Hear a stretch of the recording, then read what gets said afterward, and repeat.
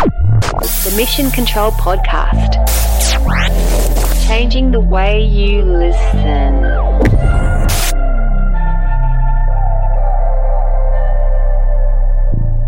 Hello, Daryl here. Episode 31. Unfortunately, Johnny, who's the other half of the podcast, couldn't be here. He's got an ear infection, but hopefully he'll get well. I'm sitting here with Damien Petrilli. How are you going? Good, mate. How are you? Good. Now, for those that don't know, I do play the drums, and I think Damien is probably the reason that I continued, or that I'm here where I am. And the reason I say that is because your teaching techniques are completely different to any other teacher I've gone with. Most are organised, yeah. Well, you come from a totally different angle where you get the student to kind of explore their own way of interpreting things. Sure. And you instill that kind of passion to want to learn and be inspired, as opposed to just, regurgitating beats and syncopation and stuff like that. But you framed it in a really interesting way. Was that like something that you knew you had, or was that kind of the direction that you knew you wanted to teach in, or was that kind of just how it came out? I'm just stoked you remembered the word syncopation. Great start.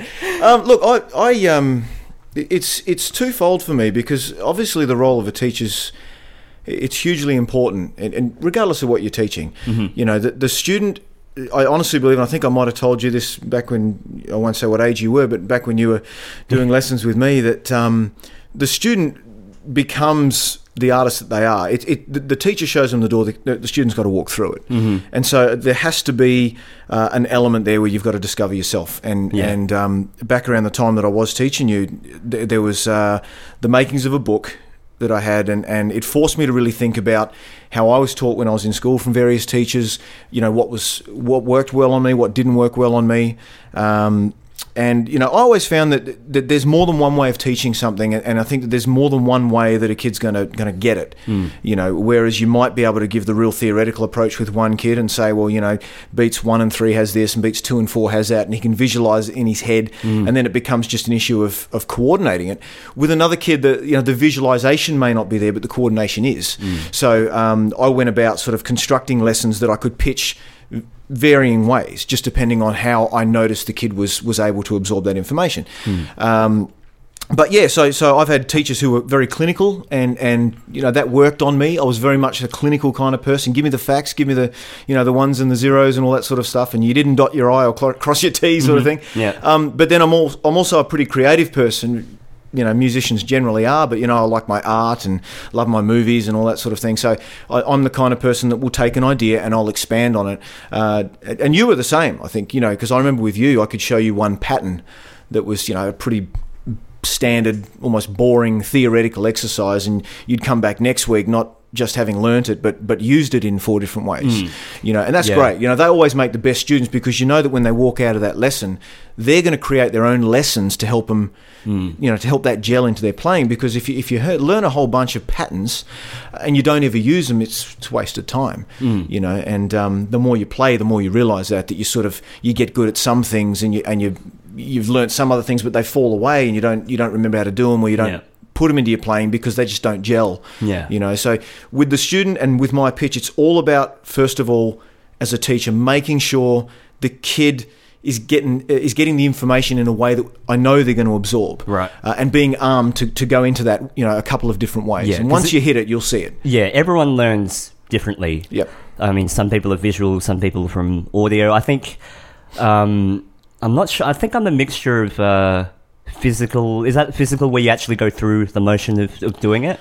Practical, I guess. Yeah, practical's probably practical better. And audio, because if I couldn't visualize a certain beat, if you were to just sing it to me, I would know exactly what you meant. Mm-hmm. So then I tried to kind of apply that to, okay, that's what signifies this in, visually and stuff like that. But yeah, I definitely think I was more of a listener, I think. And I learned the most from listening to music and then trying to imitate. That's all I did. And that is the life lesson for a musician. I think playing, and that usually is what motivates a lot of people to start playing in the first place. And that's the other key point. I mean, a teacher needs to be able to, in ways, motivate.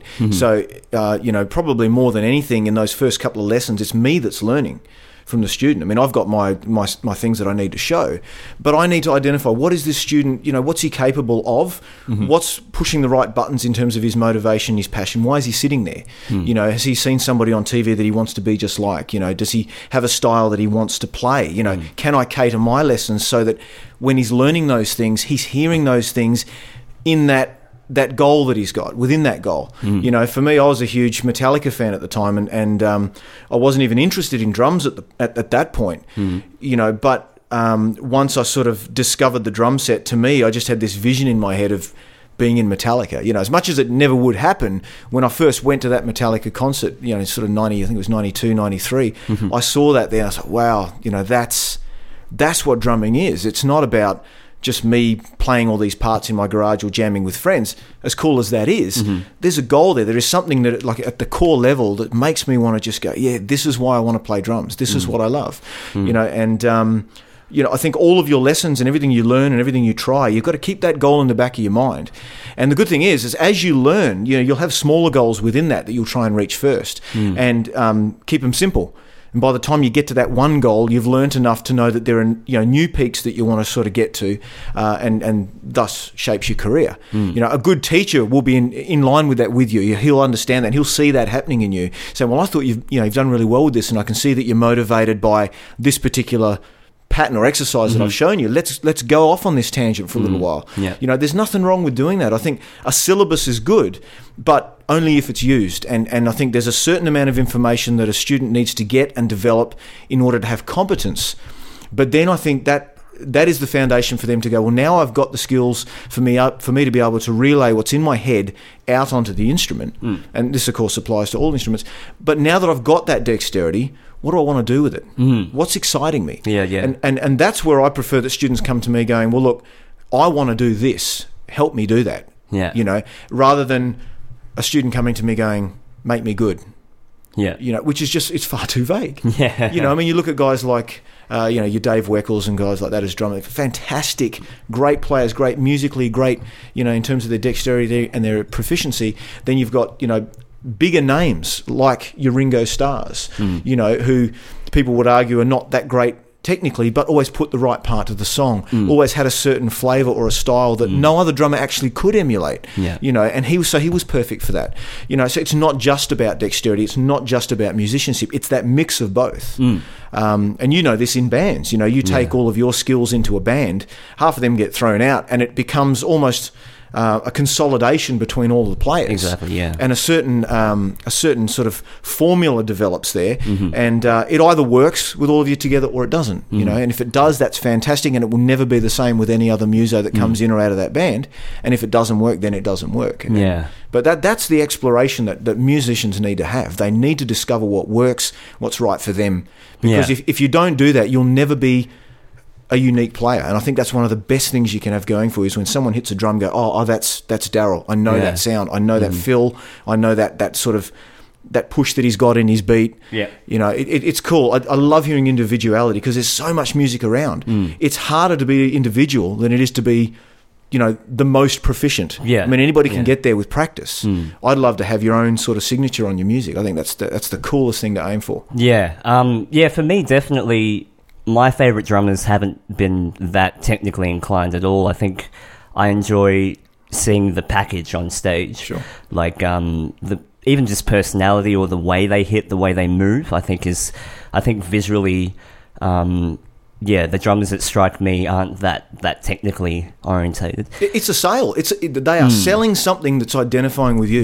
And that's what Metallica was, because I didn't know any of the drum parts. I mean, it wasn't even about Lars, the drummer, necessarily, that wanted me to do drums and get into it. It was just that band was firing. I mean, they were just cranking on stage, and there was no laser shows or video screens or anything like that. It was just them and attitude, and people now, I think, especially the younger generation, they'll look at someone like Lars and go, oh man, he really can't play. It's like, guys, you don't get it.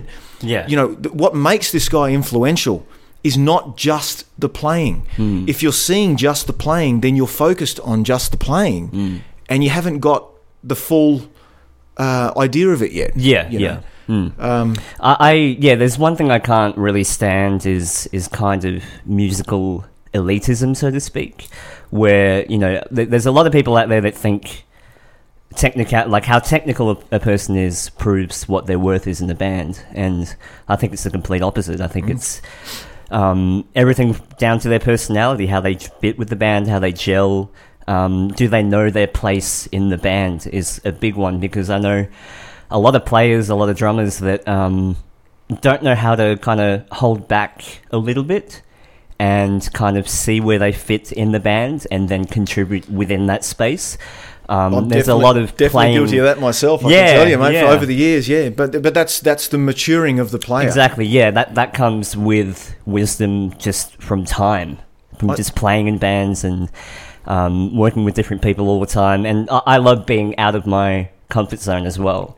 Like, I play in, you know, indie bands and folk bands and stuff like that, where the restriction becomes a new way to express yourself. Sure. And I think I'm way more innovative when I have less than if I have more around me. So, I think that's correct. I think if you give a kid a box of pencils and tell him to draw a picture, off he goes. You take all the pencils away but one and say, draw me a picture that's interesting. Then it gets hard. And then you see what the person's really made of. Yeah. You know, and as I said before, I'm guilty of that. I mean, I started out playing in, you know, progressive and metal bands and all that sort of stuff, and it was, you know, as many notes as you could. Yeah, hell yeah. and as fun as that was, and as much as I actually still enjoy going back and listening to it, it certainly sort of depicted a moment where it was all about, I guess, you know, to an extent, proving yourself and looking back and being able to say, well, I know, you know, as I was younger, that's kind of what it was, and that's fine. I mean, that's, everybody goes through that. Yeah. You know, now I'm sort of playing in bands. It's 2/4 country stuff half the time, and a lot of it's not even original stuff anymore. Which just it would have been an absolute sin to do that when you're an 18-year-old. You know, you spent your day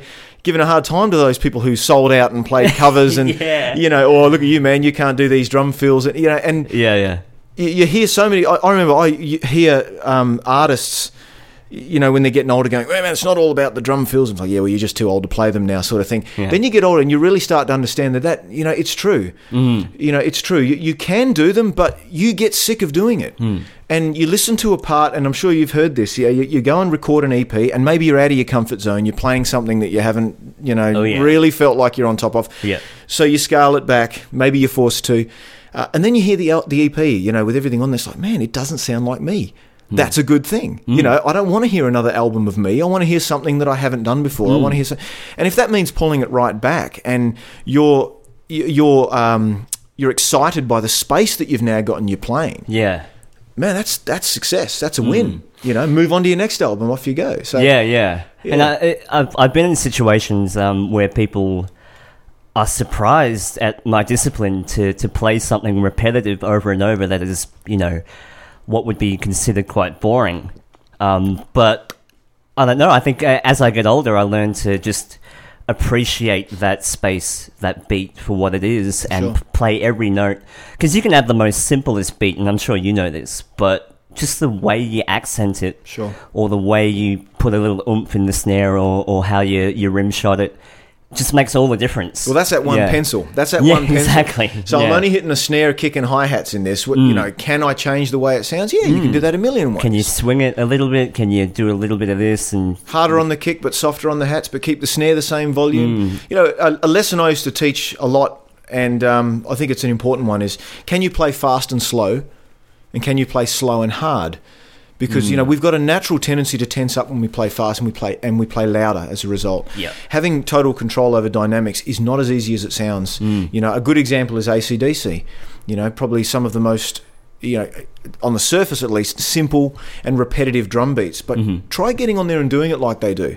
You know, I was saying before about everyone's got their own signature sound and their own unique approach. You know, whether it be Chris Slade, whether it be Phil Rudd, all of those guys that have played for AC/DC, it's never sounded the same when the next guy's come and sat in that chair. And it's not as simple as just getting on there and saying, okay, well, I know what this beat is. Let me play it. You know, is it 100% together? Is it in front of the bass drum, the bass guitar? Is it behind? You know, all of those little nuances, that's when you really start getting inside the beat. And I think it's a core thing that you can't even hear when you first start playing. It's all about getting as much information as you can, and it's only once you do 1 or 2 albums where you realise that your playing isn't all that together, or that it doesn't really fit what everyone else was doing. That's when you start waking up and you start listening a little bit more globally to what's going on with everybody in the band. Well, if the bass guitar's doing this, now that I'm hearing what he's doing, maybe I don't need all the toms in there. What am I going to do now? If the guitarist has just got this upbeat thing that's a little bit in front of the beat, maybe I can pull the snare in a little bit in front of the beat and make the thing sound like it's racing, even though the tempo's not changing. Exactly. It's those big little lessons, that they're only very small adjustments, but it's the world of difference between a player and a really good player. Right. They're there to make a particular group of musicians deliver one particular idea forward in a certain way. It's not 5 individual musicians, and I think the longer you play, the more you actually start to drift away from what you're doing and start listening to, what does this song really need? What do these guys want me to do? What you want to play becomes less and less important. Absolutely. Yeah. Because otherwise you just play solo. Exactly. There's 5 guys there, and apparently you're all supposed to be doing something that delivers one, cohesive point or pitch to the audience. So start playing for that pitch. Don't pay for yourself. Exactly. Yeah. You actually end up sounding better individually by playing something that works with that entire pitch. I'm sure you've been in a situation as well where you've had to play with a musician that was clearly playing for himself, and you hit a wall with those people. It was usually me.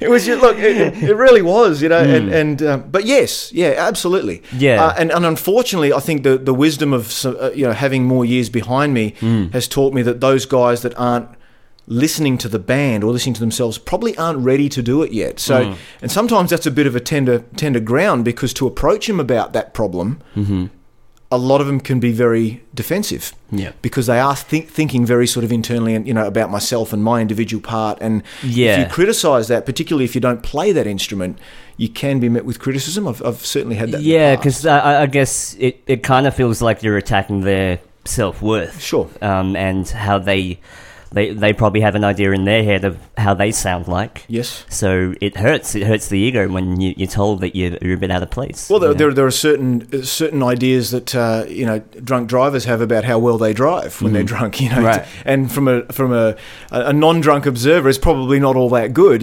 And sometimes the harsh truth either hurts or it makes a better musician. I think the older you are, the more experience you've had, I think the more open you are in general. Obviously exceptions. Yeah, I remember we used to chat on an old chat program called ICQ. You remember that? Do you remember? Now it's just completely riddled with spam. I think it's been dead for a good 10 years going? now. I think it's still going. Wow. It's only just Russian, spam bride emails and stuff.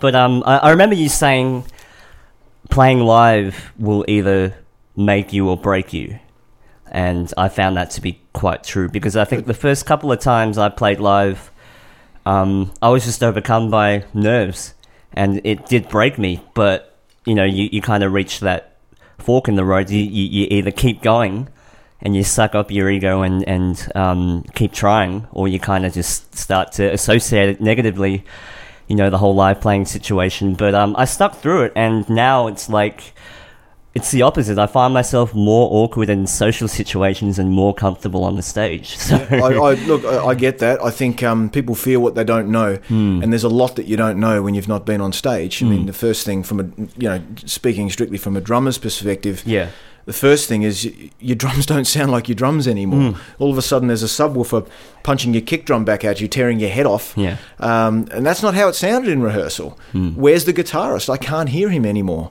Why isn't the singer looking at me when we're playing? All of these things. Why is it so dark? but why are 400 people looking at me in the audience? They weren't here in rehearsals either. And why am I playing these songs? Why am I dropping a song? All of these unknowns, they all hit you at once. To try and prepare somebody for playing live, I'd love to see someone who can do that, because live is a variable exercise. You just don't know what to expect.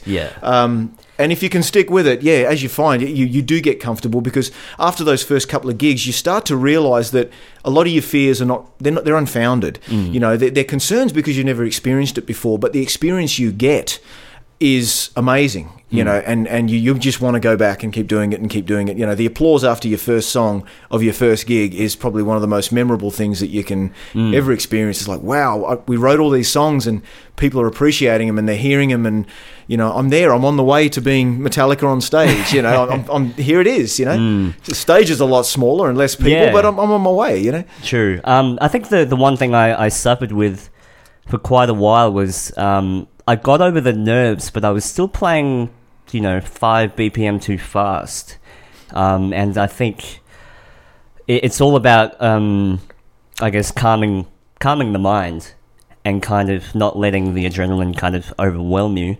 But I've only found recently that I can really sit back and play in the pocket, not get too, I guess, anxious about getting it right, and just kind of relaxing. And you taught me the very important distinction between concentrating and focusing. I remember that was a massive lesson that you taught, how concentrating is completely different to focusing, because concentrating, you're worried about right and wrong and nailing the beat, whereas focusing, it's just more letting go in the zone. Getting in the zone. Adrenaline is a crazy thing, and you know, people are always talking about when they were at a moment where their adrenaline was pumping, time slows down. And that's the perception that almost everybody has when, you know, when you're just about to get hit by a bus or you're just about to take to the stage in front of 3,000 people. Time sort of slows down, and of course what your brain ultimately remembers is not necessarily tempo, but the comfort that you feel when you're playing a beat. If you're playing a beat that is particularly fast and a little bit troublesome, what your body remembers and what your brain remembers is that it was fast and a little bit troublesome.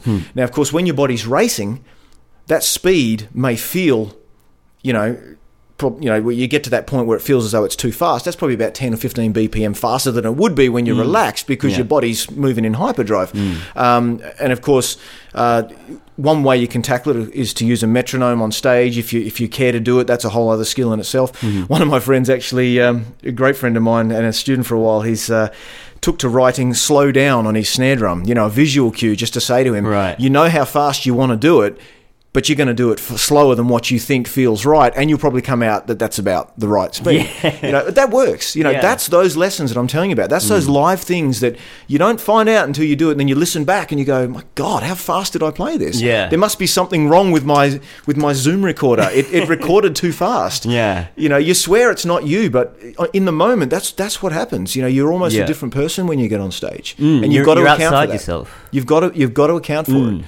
You know, because again, it can make or break a gig. You know, if your comfortable speed is the fastest that the guitarist can play, and all of a sudden you get on stage 15 beats a minute faster, he's broken. He's not keeping up, and you've just thrown that whole song because it's going to be riddled with his mistakes. And the other band members can really tell. I think the drummer's the most oblivious as to being fast. I think. And I've definitely played gigs where just things don't sound right when they're played faster. You know, certain riffs just don't sit well, the bass doesn't lock in with the kick, and everything starts running away from itself. And you can really tell certain bands when they play live, like, this is a little rushed, you know. And speed is such a factor. But you got me on the metronome really early, which I'm so grateful for, because, and I guess also playing to music which was recorded to a metronome was how I had fun. That was my fun, basically. I'd put on Tool or Korn and just play. You're a sucker for punishment, aren't you? That's fun. Wow. But I was always interested in the whole double kick thing. I think I was really fascinated by just the concept that you could have 2 kicks was such a big thing when I was, you know, around 12, 13. And I was obsessed with that for ages. But now I find I'm more interested in, you know, the simplicity, as I said before. And trying to do double kick stuff with single kick is really fun. I'm still going through that double kick phase. And at 38, that's, you know, I'm just wondering when it's going to end. But I still love it. I still absolutely love it. But again, it's like any playing, you know, where is it used? Does that kind of work? I mean, there's the subjective view on that. You know, do I think it works there? And then there's the band saying, man, that really didn't work there. You know, I spend probably 2-3 nights a week now playing in a country rock sort of cover/original band called Renegade. So, you know, the majority of our night is Johnny Cash and Eagles. I love Johnny Cash and the Eagles. We do Elvis and all this sort of stuff. And so I'm sitting there going, well, where can I put double kick in this? Because I don't think it's been done effectively all that well in country. I'm going to start messing with these songs. And look, and it's a joke. We go out there and the bass player Gary will look at me and go, what are you putting double kick in there? And we have a bit of a laugh at it, but we know it's a little bit too much. But that's just me going, well, can it still work? My stage is now pretty much my rehearsal. Yeah. Because there isn't rehearsal during the week now. You're on stage too much. And that's a great thing. But it means that for me to keep the level of interest up, to keep my, not just my chops, but to keep myself learning, I need to keep analysing things. And what you said before is very true. When you think you've got a beat nice and easy, are you hitting that snare drum right? Are you going a little fast? Is your kick a little bit behind the hi-hats? Should it be? All of those things are what going through my head when I'm playing beats that I'm on top of. I know how to play Ring of Fire, for example, no problem at all. But am I really getting the nuances right? Is the snare the right volume during the verses, or am I drowning out the singer? That's my lesson when I'm on stage. And again, it all comes back to that exploration of you as a player. Who do I want to be? What questions do I need to ask at this point in my career to take me forward and still have that goal? Where do I want to go? What do I need to have in order to get me there? Yeah. And along the way, you're going to make a million different adjustments. It's going to make you, an even better player and possibly even a different player to what you wanted to be. And that's cool too. Yeah. But the moment you stop asking those questions, the moment you stop having a goal to shoot for, you get bored with it. Yeah. And then you're out of there. And I've seen too many players who, they're great players, but they just can't be stuffed. And they said, man, what a waste. Players that play me hands and feet under the table, but they just apathy. They just don't want to play. One of the best things for me was when, I met you after so many years of not doing lessons with you, and you're like, yeah, I'm still playing. I think I met you at Telethon as well, and you're playing just before I was. I'm like, man, that's Daryl. That's so awesome, There he is. And he's, of all the students that I had, here's one that's actually out there and he's playing live and he's a performing drummer. That's bad for a teacher. That's it. That's the best thing, that one of your students got it to the point where he wanted to make that a significant part of his life. And that's it's the coolest thing. Yeah. It's what makes me as a teacher want to keep teaching. Man, that was a cool moment. But once that whole journey becomes apparent, once you can step outside of it, and I think I'm only able to do that now, seeing how far you've come is really, it's exciting. I mean, like, you learn that, just because it's drums and it's one aspect of your life, you can apply that whole idea of milestones and journeys, but throughout everything, whether it be just getting better as a person, learning not to be judgmental, whether it be a martial art, whatever, there's always little milestones. The problem is, when you first start out, you don't have the bigger picture. You don't have that sense that the foundation that you're being given is so necessary in the future if you want to be in it for the long haul. And it's only now that I look back and I'm so grateful for just little things like playing to a metronome or playing the music, or even just getting out and seeing gigs at a very young age. I was out at the Newport when I was, first turned 18 and stuff like that. I just loved the community, the whole live music scene as a whole. So I really kind of force myself not just to be a drummer, but to be kind of active, in other aspects and other creative aspects. And it all really does tie in. You do martial arts as well, don't you? I haven't for a while, but and I love that, and I think you're right. It's all interconnected, It's all connected in some weird way. Everything you do is a reflection of the bigger whole. They talk about a lot of musicians being very good at maths, for example. And although there is an element of maths in music, one isn't the other. They're worlds apart, and there are also great similarities between them as well. But there is something there, because when you see musicians who are also skilled in other areas, in similar areas. In school they say, well, you're all good at science, but you all suck at English. What's with that? I think more research needs to be done there, and a lot of people now are rallying, saying we should make kids take music in school. I firmly believe that, because it's not about learning music. It's about what you need to develop in order to be able to learn music. That's what's important. Once you know how to work with other people who perhaps have different views to you, Once you learn how to work through something that's frustrating you until you can get it, that's when we're learning patience, we're learning tolerance, we're learning to get, as you said, outside your comfort zone. Man, these are life skills. Yeah. These make you a better person, period. That's got nothing to do with music. If you happen to be a great muso as well, hey man, that's awesome. Yeah. But even without that, just to learn those skills to be a tolerant person, man, that will get you any job you want. It will get you any friends you want. It's everything, you know. And music is a big part of that. And sometimes it's the creative way to push those core values, rather than having a lesson in, okay, sit down, we're going to teach you how you're supposed to relate to one another.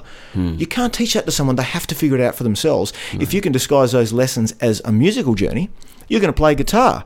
But along the way, you're going to jam with these two guys that can't even speak English. And by the way, they hate drummers. You know, you get round that, you've learnt your lessons. Yeah. You know, exactly. Take the next step up. You're a better person for it. It's you know? so multifaceted. And even right down to just body language. You learn to communicate in the jam room without using words. You learn the whole art of, connecting with the eyes and eye contact and signals and stuff, all the unsaid stuff, all the stuff that lurks behind everything, you know, the chemistry behind everything. And how big is that? I mean, look at kids that have been brought up using mobile phones. Right. And I'm talking about almost exclusively mobile phones, no friends, no parents. Their life is on their mobile phones. You see it, they'll be on the bus or whatever, and there'll be, you know, half a dozen people standing next to each other, you know, probably even texting each other, you know what I mean? Right, no one turns to talk to one another. No one turns to look and say good morning, you know, and, what does he want? You know, why is he saying good morning to me? Man, this is basic manners. This is what people used to do. Remember Mum and Dad? They used to do this when there wasn't a phone around. Yeah. And, you know, people sort of joke about how involved people are with their PCs and their phones and stuff. But it's very important because it's all about communication. And as you said, it's not just words. You need to be able to read people. In order to do that, you have to sit, look, talk, and react with people.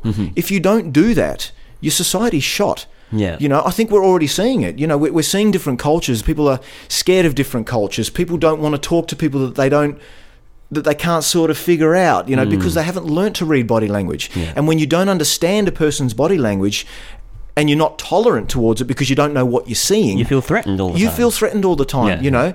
If someone's looking upset in the corner of a room, do you just sort of go, oh, geez, I feel a bit weird, or do you go over and help? Yeah. I mean, that's two different people there. You know, you've got to decide who you want to be and what you want to be. You know, if somebody's angry, are you the kind of person to pipe up and tell him he's wrong, or are you going to try and see his side of it?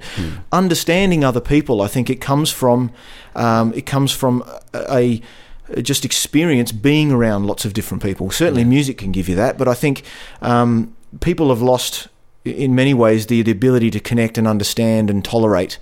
And I think part of that is because they're not associating like they used to with people. Yeah. Where you're forced to sit down, put your phone away, for God's sakes, put it down. Talk to this person that's sitting right in front of you. You know, I mean, even divorce rates, if you want to go there, you know, maybe that's a part of it. People don't take the time to even understand anyone but themselves these days. Because it is a very fast-paced society, you know, and people are involved in what they're involved in, and there's no time for anyone else. Yeah, there is a feeling like we're in an age of the self. You know, it's very what you create, how you look, you know, and just how you project yourself.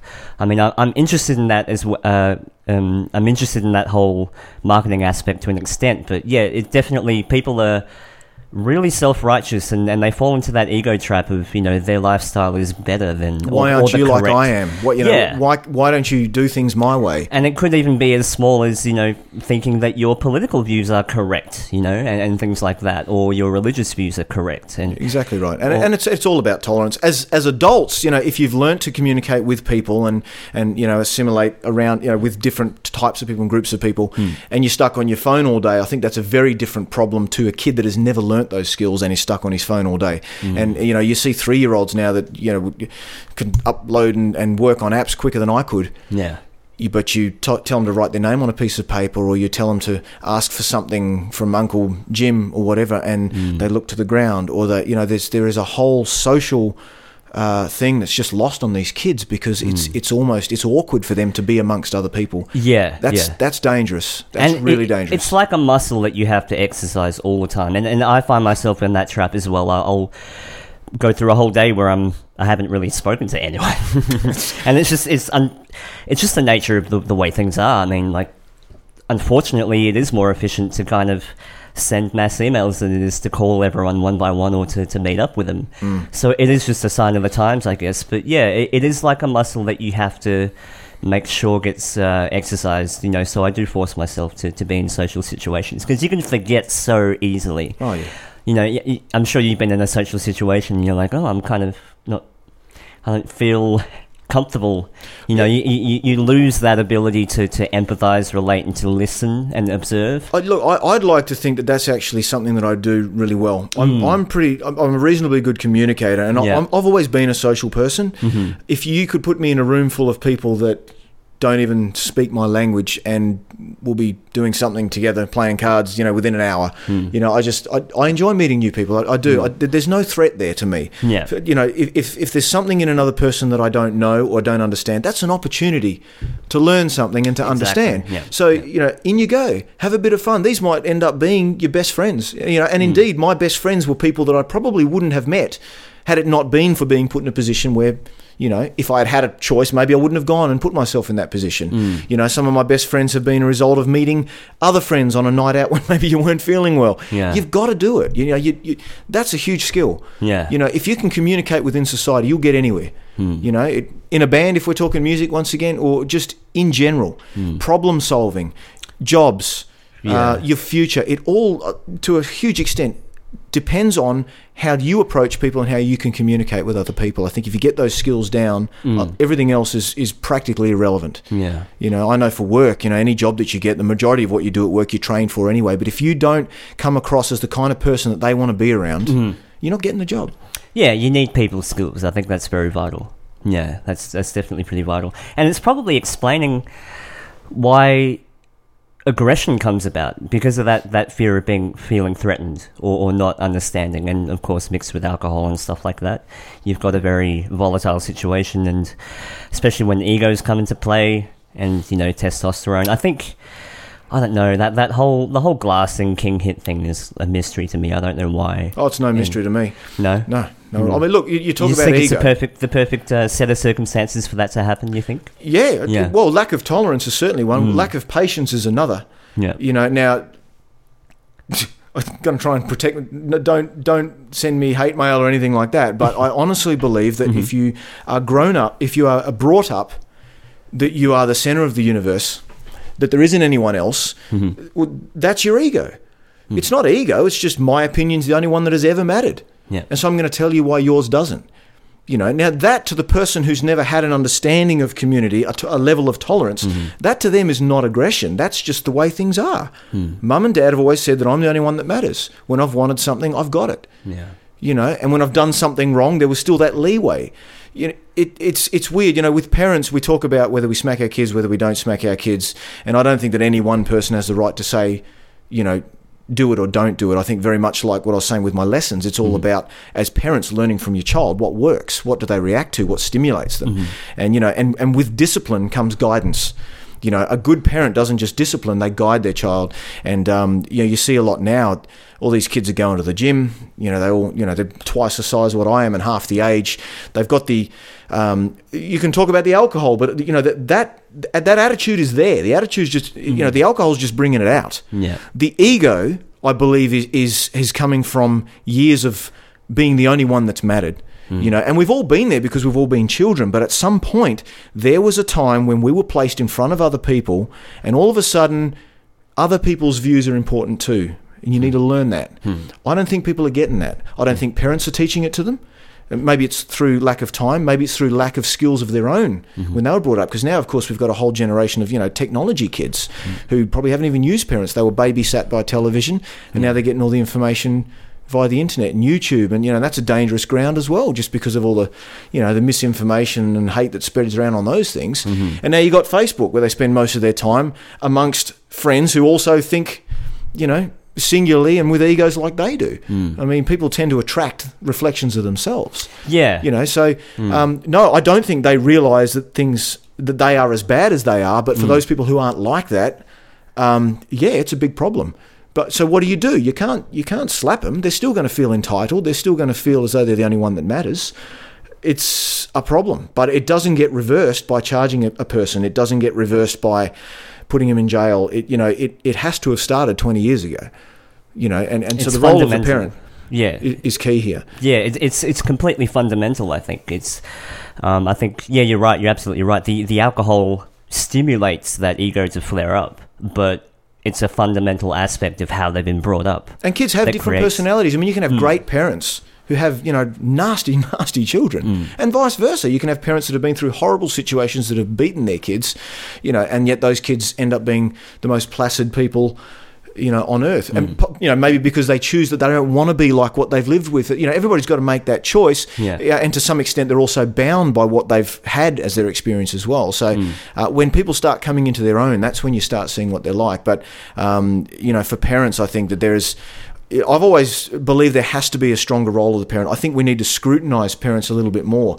I'm not talking about after they've had the children. I'm talking about, if you want to talk about licensing parents, as much as in theory I think that's a great idea, in practice it's not a great idea, because you can license parents who could then be absolutely horrible to their kids, or situations can change that in such that they're not going to be able to give their kids what they plan to give their kids.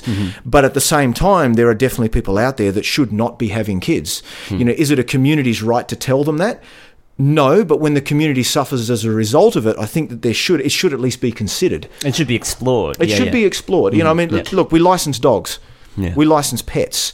Let's not license parents, but let's also not give them free rein to do what they want, knowing full well that they're not capable of doing it. Let's provide them the skills. Let's put them through some sort of, I wouldn't say a means test, but if somebody's clearly not right for having children, somebody needs to at least be advising these people, because at the end of the day, it's harder for the parents. Sure, they'd like to talk about their right to have children, but it's not a right, it's a privilege. And you see that mostly with people that can't have children and want to, and would probably be fantastic parents. It is a privilege. And so if you're going to be given this privilege, you need to be aware of what it's going to entail. Now, for the record, I don't have children, but that is a conscious decision I've made. My lifestyle isn't right for it. Children are not something that I'm looking to have, and that myself and my wife want to have at this point. Okay. So that's where it is. And should that change, then it'll change, and of course we'll go down that road if it ever happens. So it's a conscious choice, and of course I don't want to jump in and tell parents whether they should and how they should be looking at their parents, but a lot of them simply don't know, and of course this is sort of hearsay, listening to other, my friends who have become parents who said, look, we really didn't know what to expect. We went to the parenting things and we would see parents come into the parents group, and some of the things they'd be saying and doing, and they'd be sort of shaking their head going, wow, I worry about your children, and that's not cool, because, if the parents can't guide their children with a minimum set of skills, those children will be a burden on the community, unless under some amazing circumstances they manage to turn things around, because if their parents can't do the job properly, that kid's already at a disadvantage. And it's harder to try and change that and reverse that 20 years later. If you can get into the parent's mind now, you're looking to have children? At least come to these classes. Let's show you exactly what it's going to be. And I know that they're out there. They're out there. But a lot of the people that probably at this point shouldn't have kids are also the ones not going to those classes because they feel they don't need them too. I see it and it worries me. On the one hand, it's none of my business, but on the other hand, I know that in years to come, these people that are taking advantage of the fact that they are fertile and can have kids, it's going to be really hard for them, and it's going to be even harder for their children, and unfortunately the community is going to be bearing the brunt of that in more than one way. And I think maybe glassing's a part of that. That maybe the parents don't have a lot of time, they wanted to have kids, maybe they're under pressure to have kids, who knows. But they're there now, they're 20-year-olds, they're beefed up, they're angry, they're binge drinking, these are not things that have just sprouted up from culture. These have been created. What has created them? Well, we've got to ask those questions. I don't believe it's fully these kids, because there's too many of them doing it. There's too many of them doing it now. You make a decision. I mean, I've been, drunk in my time, and I'm sure you have too, but there's certain lines that even when you're drunk, you don't cross those lines. I would never pick up a glass and want to do it, because in the back of my head, I know I'm thinking, man, if I hurt someone seriously, my life's over. And I don't care what you've done to me with alcohol, drugs, whatever, that would always be in my mind. But there's that line that doesn't exist with these kids. And maybe they've never been close enough to that line to see it. Maybe that guidance has never been there. I don't know. It's just so broad. And it's getting to such an extreme now with certain elements in society that I think the community now has a right to start looking at those causes and to start having a say in stopping this problem from coming forth. You know, we've got an election coming up now, and I'm hearing, you know, all the different politicians are coming forth with their different plans, and, you know, somebody wants to do such and such, and someone wants to move to renewable energy, and these are all fantastic ideas. What's affecting us day to day, I think more and more often, are the sort of the ground-based concepts. You know, can you sleep in your house without waking up with your car missing? You know, these are things that used to annoy, but now everybody's getting their cars missing when they're waking up in the morning. Well, I had my shit stolen from a friend's car. You know, at a festival, so and of course, because it's happening so much now, the police go, here's a number, and people go, well, the police are not dealing. Well, the police can't deal with it, and even if they do deal with it, the courts are not dealing with it because there's so much of this happening. They can't be bothered dealing with it now, and you know, there's rapists out there, there's people committing so many more severe crimes that the everyday guy that's turning your life up and down by stealing your credit card, or by stealing your car, or beating up your friend, and you're going to have to drive the guy to hospital. These are the guys that are really having an effect on your life. Crime and punishment, you know, the right to live free without being harassed. It's a huge thing, and we're losing that. And as much as you hear people get up after somebody gets bashed, these politicians will get up and go, we're going to get tough on crime. How? Yeah. What are you doing about it?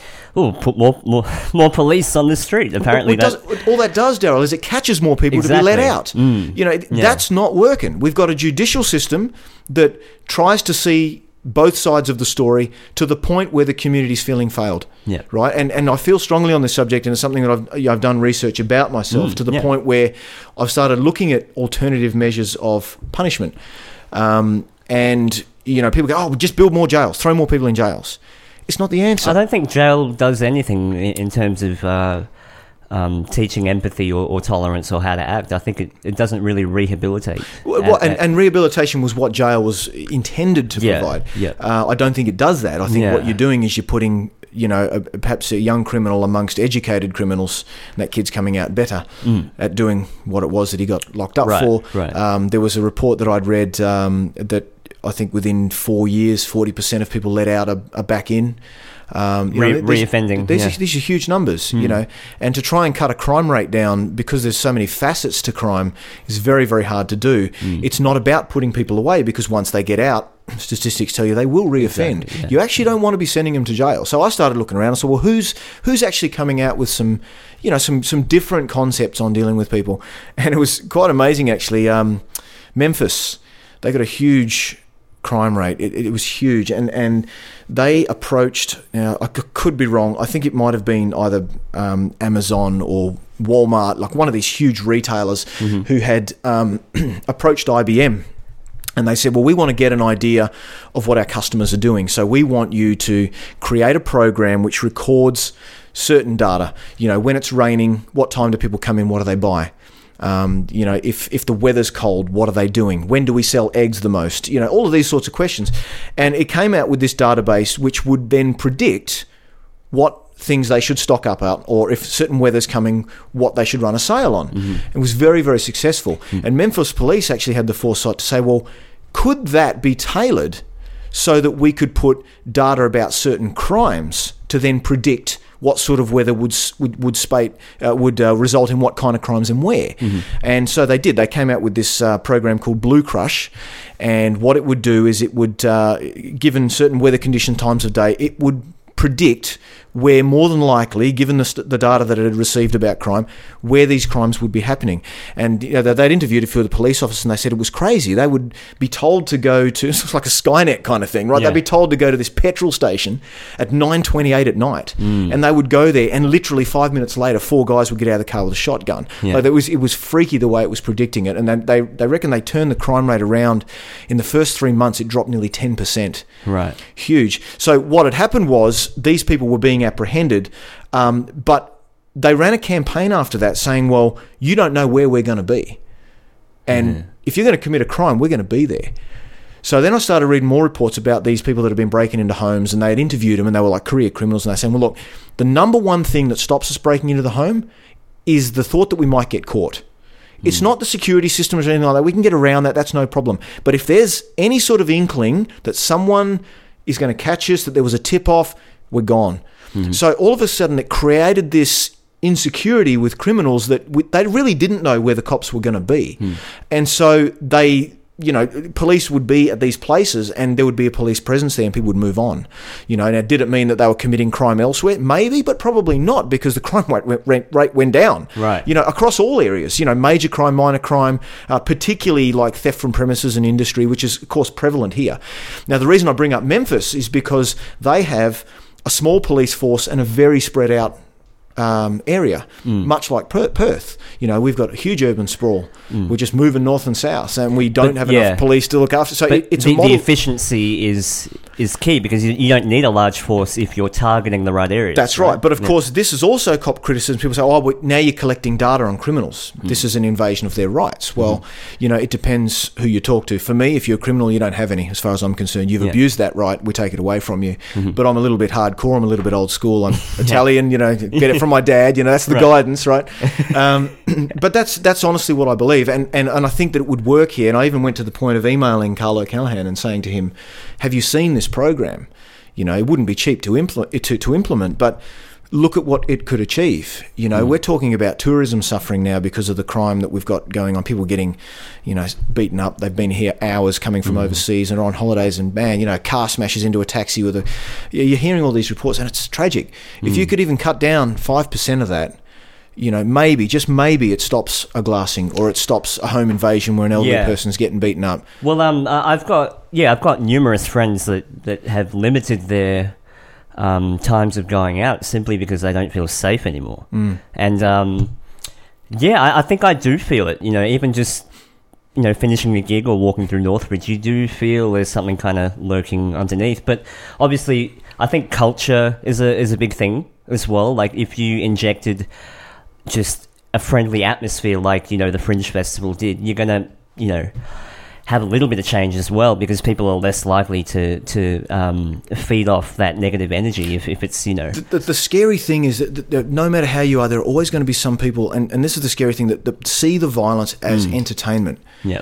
And man, that's disgusting, but that's the way it is. I mean, I had a guy that I work with, he's in his 50s, 3 weeks ago, was beaten up outside the gig. He was playing a gig, he was filling in for a band. Right. Great guy, nicest guy, father of kids and married, and in his 50s, the last guy that you would imagine is going to go out there picking trouble, and he wasn't. In actual fact, he wasn't feeling well. He went out to the car, and as he came back in, someone just got into his face, and there was not even an exchange. This is the thing, to this person that walked up to him, it was all about, I want to have a fight, because I got nothing better to do tonight. Right. To pick on a 50-year-old, and by the way, he got his ass handed to him, which was fantastic, but violence besets violence. We don't want that to happen either. Right, yeah. But man, how messed up must things be that your entertainment for the night is going out hurting someone for no reason, not even someone you know. You're just going out there to hurt someone. That unfortunately is the kinds of people that we've got out there. Maybe not in huge numbers, but it doesn't need huge numbers. You only need one person to make a mess for everybody. Right. And that's what worries me. I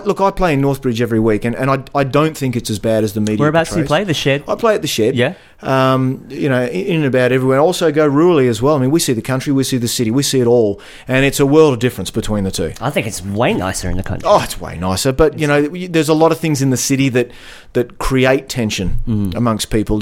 Proximity. Traffic jams, all of these things that just people carry that with them. Yeah. And, and in the city, it's very, very different. But I also think that the city gets a little bit of a bad rap. And I think because it's easy to find a story in the city, a lot of the news crews, whenever something happens, bang, they're straight on it. Bang, they ripped up some tiles at the bell tower with 200 signatures on it. Not because that was a particularly important story, but because they knew 200,000 kids are going to start getting up in arms about it. And that's what the news is about. It's about creating an emotional response. So people get reactive and they get involved in that station, in that story. Knee-jerk reactions is what they're based on, yeah. That's right. And it gets blown out of proportion. That's the thing. Don't get me wrong. It's important that these things get told about, but things get harped on. I think crime in the city is one of those things too. Yeah. And I've been in a situation where I've seen a fight break out that was particularly nasty, that did happen to get on the news the following night. And it was completely oversold. I don't want to sort of say it because the victims, it was very serious for them, but it really wasn't helicopters and riot squad and all that sort of stuff. But that's what sells the story. So I don't think that the city is necessarily unsafe, but I think that there are some unsavoury characters with unfortunately, nothing better to do with their time. And these are the people that we need to be focusing on. And I think these are the people that the politicians know need to be addressed, probably aren't sure how to address them. Yeah. So let's pitch something else at the next election that we know people are going to want. Right. You know, to blind people from the fact that, you know what, day to day, you've probably got more important things that are needing to be done in and around your life and in your community's life, but you're not hearing about those things, so you're not having input, out of sight, out of mind. You know, I want to hear about the guy that gets up and goes, well, I want to crack down on crime, but here's how we're going to do it. You know, not I'm going to get tough on it. Well, how? You can't do it unless the courts are going to change their ways. It's all just rhetoric, you know. It's rhetoric. Yeah. I'm not sold by rhetoric anymore, because anybody can get up there and say it, and most of them then turn around 12 months later and do the exact opposite. Exactly. So I'm not sold on that anymore. If you want to win my vote, if you want to make yourself important to the community, start telling the community what you're going to do, but how you're going to do it. I mean, heaven forbid, the community might even get involved with you and help you do it. I mean, that's what it's all about. These people are meant to be in power to do the wishes of the community and like a parent, offer guidance, because presumably they have a certain skill set or a certain experience that the community would rely on them to do, where the community as a whole perhaps doesn't have the answers. So, you know, why can't we all work together? Well, because we don't understand one another, because we're not tolerant of one another, because as soon as somebody comes forward and says, I'm going to go into politics, automatically we have to hate that person. You know, there's a stigma attached. People have got to step back and go, to hell with what the news has told me, to hell with what other people's, prejudices have told me. What's my experience? Have I ever had a hard time with this kind of person? Have I ever had a politician done wrong by me personally? Well, if not, be open to what they've got to say, but make sure that they're answering what it is you want to know. If they're going to get down on crime, find out how they're going to do it, and then vote on their proposed solution.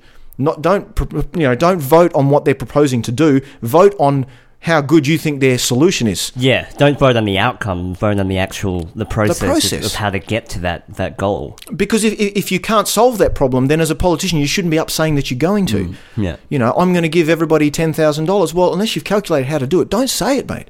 Because everyone's going to hate you, and that's it. You know, I mean, I don't have a huge, affection for politicians, but at the same time, I do identify that it must be one hell of a hard job. You know, I mean, you look at Barnett, really don't agree with a lot of his policies, you know, and I wouldn't use the word hate, because here's a guy that I don't personally know. You know, he's probably a guy with family and relatives and people that love him, and, you know, his policies I don't like, but I don't hate the guy. You know, I don't have any personal... So if he's got something to say, I'm all ears. But if it doesn't resonate with me, you're not getting my vote. It's as simple as that. You know, I don't think it has to be more complicated than that. Everyone's got to make an individual decision based on what works for them, with a thought for whether it also sort of works for the greater community. Because obviously, if you're only thinking about yourself, it's selfish. But you need to have your personal space, you, your family, your community, catered for. And you've got to vote for the people that do that. You know, what's important to you and who's actually offering solutions. I'm not talking about the talk, who's offering solutions. You know, because I don't think there are many, because we've got a lot of problems, but people have got to realise, man, we're in a really good place where we are right now. You know, you look at the rest of the world, they're struggling.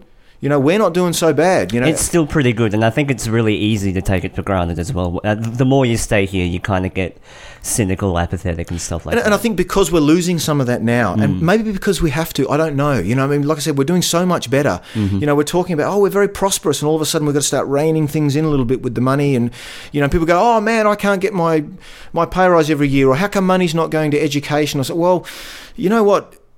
Maybe it is that hard. Maybe there isn't money there. Yeah. Maybe there is. I don't know. I'm not seeing it all. I can certainly research it, but all I'm getting by researching that is someone else's view on where they think all the money is and where it should come from. If you don't know, you've got to be willing to stand up and say, well, look, I think more money should be going into education, and I think there is more money for education, but I don't know. I'm not privy to that. You know, when I see money being spent on upgrades of offices, I can perhaps entertain the idea that it's being wasted and that there maybe was money for there, but I don't know. Maybe that money was taken from somewhere else. I just don't know. So I have to have a certain part of me that says, well, I don't have all the answers, so I can't be overly critical of somebody who gets up there and tries to find the solutions. But at the same time, I'm not going to be fed bullshit. Yeah. And if I can see bullshit, I'm going to call it. That's a healthy balance. That's a really healthy balance. Some call it fence sitting. You know, like I don't think it's bad. I think sitting on the fence is one of the most powerful and most empowering places to be, because you're remaining objective. You're not picking a side too early. You've got to act when it's time to act. Yeah, exactly. If you're not prepared to act, you know, and I guess this goes with the whole people wanting to do the donkey vote. I don't know who to vote for. I don't like any of them, so I'm voting none. And people go, good on you, because you shouldn't be giving the vote to anybody if you don't feel 100% about giving it to them. And on the other side, it's go, well, you've just wasted one of the most powerful things, your freedom to choose, you know. So there's two sides to looking at it. But, and there's an argument for both. I like to get as much information as I can. And when I feel confident about making a decision, then I make a decision, because ultimately I'm the one that has to wear the result of the decision that I make. And if I'm not comfortable wearing that result, then if the opportunity is there not to choose, that's going to be my choice. I just think a lot of people are very extremely knee-jerk, and once they disagree with something, they immediately refuse to research further or to know more about it. And it definitely seems like a lot of people have some pretty strong opinions that are kind of just second-hand sensationalized stuff from the media, you know, whichever side they choose to pick. So I think it's one of the best places to be is on the fence, because you can see both sides. You can see who's credible on each side, and you can formulate, you know, your own kind of idea from there. And I don't think it's a bad place to be, to be on the fence. Oh, look, I'm opinionated. I know it, and you know, opinionated. Unfortunately, if I try and back up my opinions where necessary, sometimes people don't like it, and you know, sometimes I'm 100% wrong. But as I said, it's my call to make. The opinions that I have are mine, and if the forum comes up to express those opinions, and I will, and if they offend, I apologise. It's obviously not done intentionally. But the other side of the coin is that people have the right to take on board my opinion, or to not show it any validity at all, and that's cool. That's fine. Yeah. But trying to hammer home a point to somebody who clearly doesn't agree with you it's why? I mean, it's pointless. You know, you've got a differing view, I've got a differing view. That's fantastic. Let's move on. You know, people can't do that. Yeah. You know, and it's getting worse. You know, I think both of us got annoyed when you know, the whole Abbott being elected thing came about, and just so many Facebook posts about, like, you know, if you voted for Abbott, I'm gonna fucking unfriend you and stuff like that. Like, people are so. That's fear, mate. That's fear, and that's insecurity. Really, really black and white. Like, really, you're gonna, you know, chop this guy off because you have different political views? Like, isn't that the problem right there? But isn't it amazing how many people are political experts once this guy gets in? You know, and more power to somebody who wants to go and look at the history of politics and actually rate this guy based on measurable results of other prime ministers. Because I can't remember a prime minister that everyone didn't hate until he was out of office. You know, and the amount of people who well, Keating was so much better and Hawke was fantastic. Man, we all hated him back then. Yeah, that's just what it was. A decision has to be made, and it isn't going to suit everybody. Yeah. And you can't hold on to that for a million years, mate. And that's proof of it. Yeah. You know, you go to work and you realise you're losing your minimum wage or it's going down. You hate this guy. You know, I hate you. And then he's out of office. And 20 years later, some worse decisions get made. It's like, man, I wish we had that guy back. Yeah. The benefit of hindsight, you know, and like, I wish I was that interested in politics. I really aren't. I'm not. You know, my life is about my enjoyment with my music. It's about my time with my wife. And honestly, Tony Abbott's never knocked on my door, and the decisions that he's made that has affected my way of life has not affected it to such an extent that it's made or broken me. And, you know, and in ways, myself and my wife have put steps in place so that we can insulate ourselves a little bit from the need to rely on, you know, political decisions as much as possible. I mean, you don't know what's around the corner, but, you know, in the same way that somebody saves so that they're not living week to week, or they're not relying on the fact that if this job goes, they're going to be bankrupt. You know, to try and, when things are good, to put some stuff aside and to insulate yourself, get some money in the bank, get yourself some sort of security, get yourself some insulation so that if you happen to lose your job, if your house takes a turn, something happens, that you can keep going. You know, and I think part of that is having skills to keep yourself multi-skilled so that you can adapt to a situation. Right. If you're good at one thing and you lose that one thing, man, you've got to get good at something else pretty quick.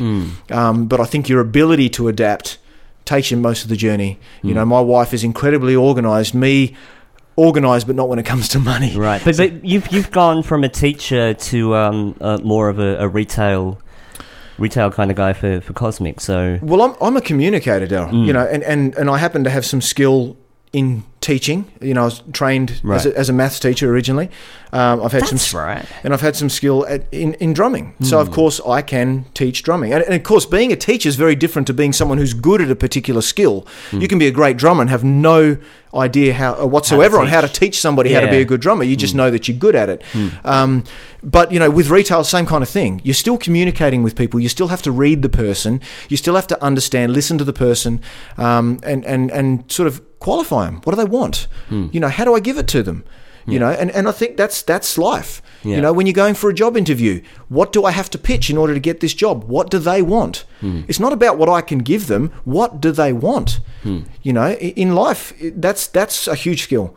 You know, if you can give people what they want and you can feel good about doing it, life is good. You know, life is good. Money's not everything, but if your pursuit is for things that require money and require a certain proficiency, either in a job or a skill, then go get them. Yeah. Find out what's needed to go get them and go get them. There is opportunity in this country, you know, much more so than any other country. There are people there to help you.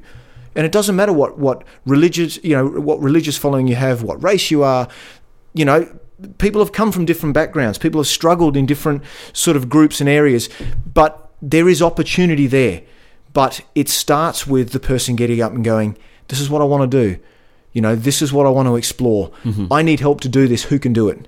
You know, and more power to those people who don't get help along the way, but I don't think anybody is that person. I think everybody at some point needs the help. And I think you need to be skilled at knowing how to seek help.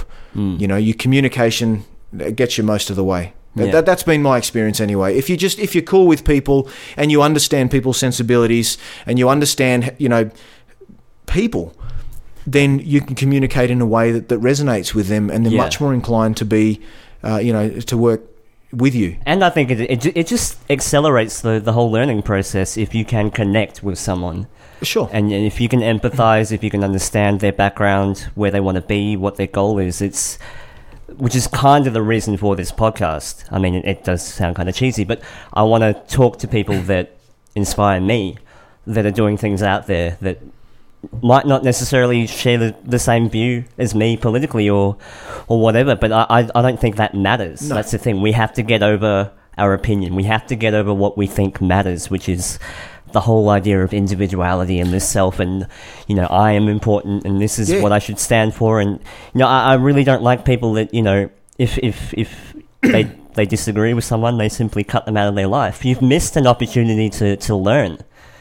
You've missed an opportunity to connect with someone and learn if you simply block them out because you don't agree with them. Absolutely. I think you're right, and I think it's one thing to make people aware of what you think is important, in the hope that perhaps they will find something in your values. Oh wow, maybe I should find out more about this. I think this is important. That's a very different thing to saying you should do what I do because of this. And I think that people now, there's, you know, you look at the whole selfie thing that's going on. I think people want to make themselves feel important, and, you know, and Facebook perhaps is the king of that, because it's all about you and your circle of friends, and so everybody wants to have something that is important to them, that it's their thing. You know, that's what such and such is talking about. This is me. This is what I do. This is my thing. Sometimes to the point where they just hammer it home every single time, exactly what you're saying. And more power to those people. You know, if I don't have such an interest in that, or if I flat out disagree with them, it's foolish for them to continue to tell me they're wrong because they've read more books than I have on it, or, you know, it's just not important. You know, put your opinion forward. That's what social media is for. But be prepared that some people are just... It's not that they don't get you, it's they don't agree with you. They've got a different set of skills, and that's okay. Let them do what they do. Let you do what you do. You know what? We can still meet in the middle. We can still get around a table and have dinner together. We can still talk to one another and have a great old time. And you know what? Those things that you think are so important and those things that I think are so important, neither are important when we're sitting here talking face to face. It's just not. It's not important. You know, I mean, your Facebook is literally, it's a highlight of things that you think are important in your life. But, you know, you might be hating the Abbott government or whatever, but you're not out there with flyers every single. I mean, I hope you're not, because it's actually, in a lot of ways, a waste of a day if nobody's actually listening to you.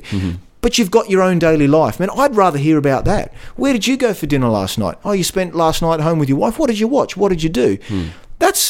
That's enjoyable. That's what they used to call, talk around the table. Yeah.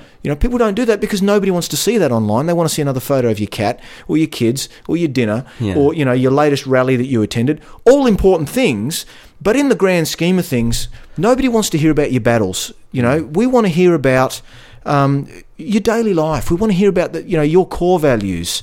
Not just the things that are pissing you off. Not just the tell me the good thing about your day, your highs and lows. Give it to me in real terms. I want to hear what your life is about. Not about how much you're hating someone's decision over there, or this is pissing you off. And don't get me wrong, I've got my things that I think people are way off the mark with, and things that really annoy me, but I don't think everybody needs to know about that. They're my battles to get But over. it's also the way you react to someone that disagrees as well. I think that's the real test. I mean, anyone can just blurt out their opinion. I think the real test is when somebody disagrees with that. How are you going to act from there?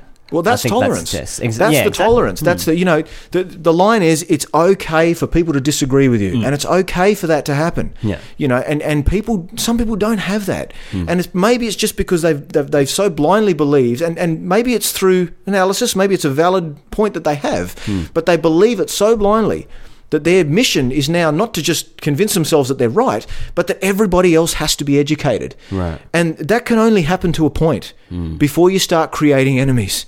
Yeah. Tell people what you've discovered. That's how progress gets made. I've found that this is true. I've found this is not true. Yeah. But yeah, you're right. Let people disagree with you. Yeah. And I think, people will find stuff out if they feel it's relevant to them in time, in due time.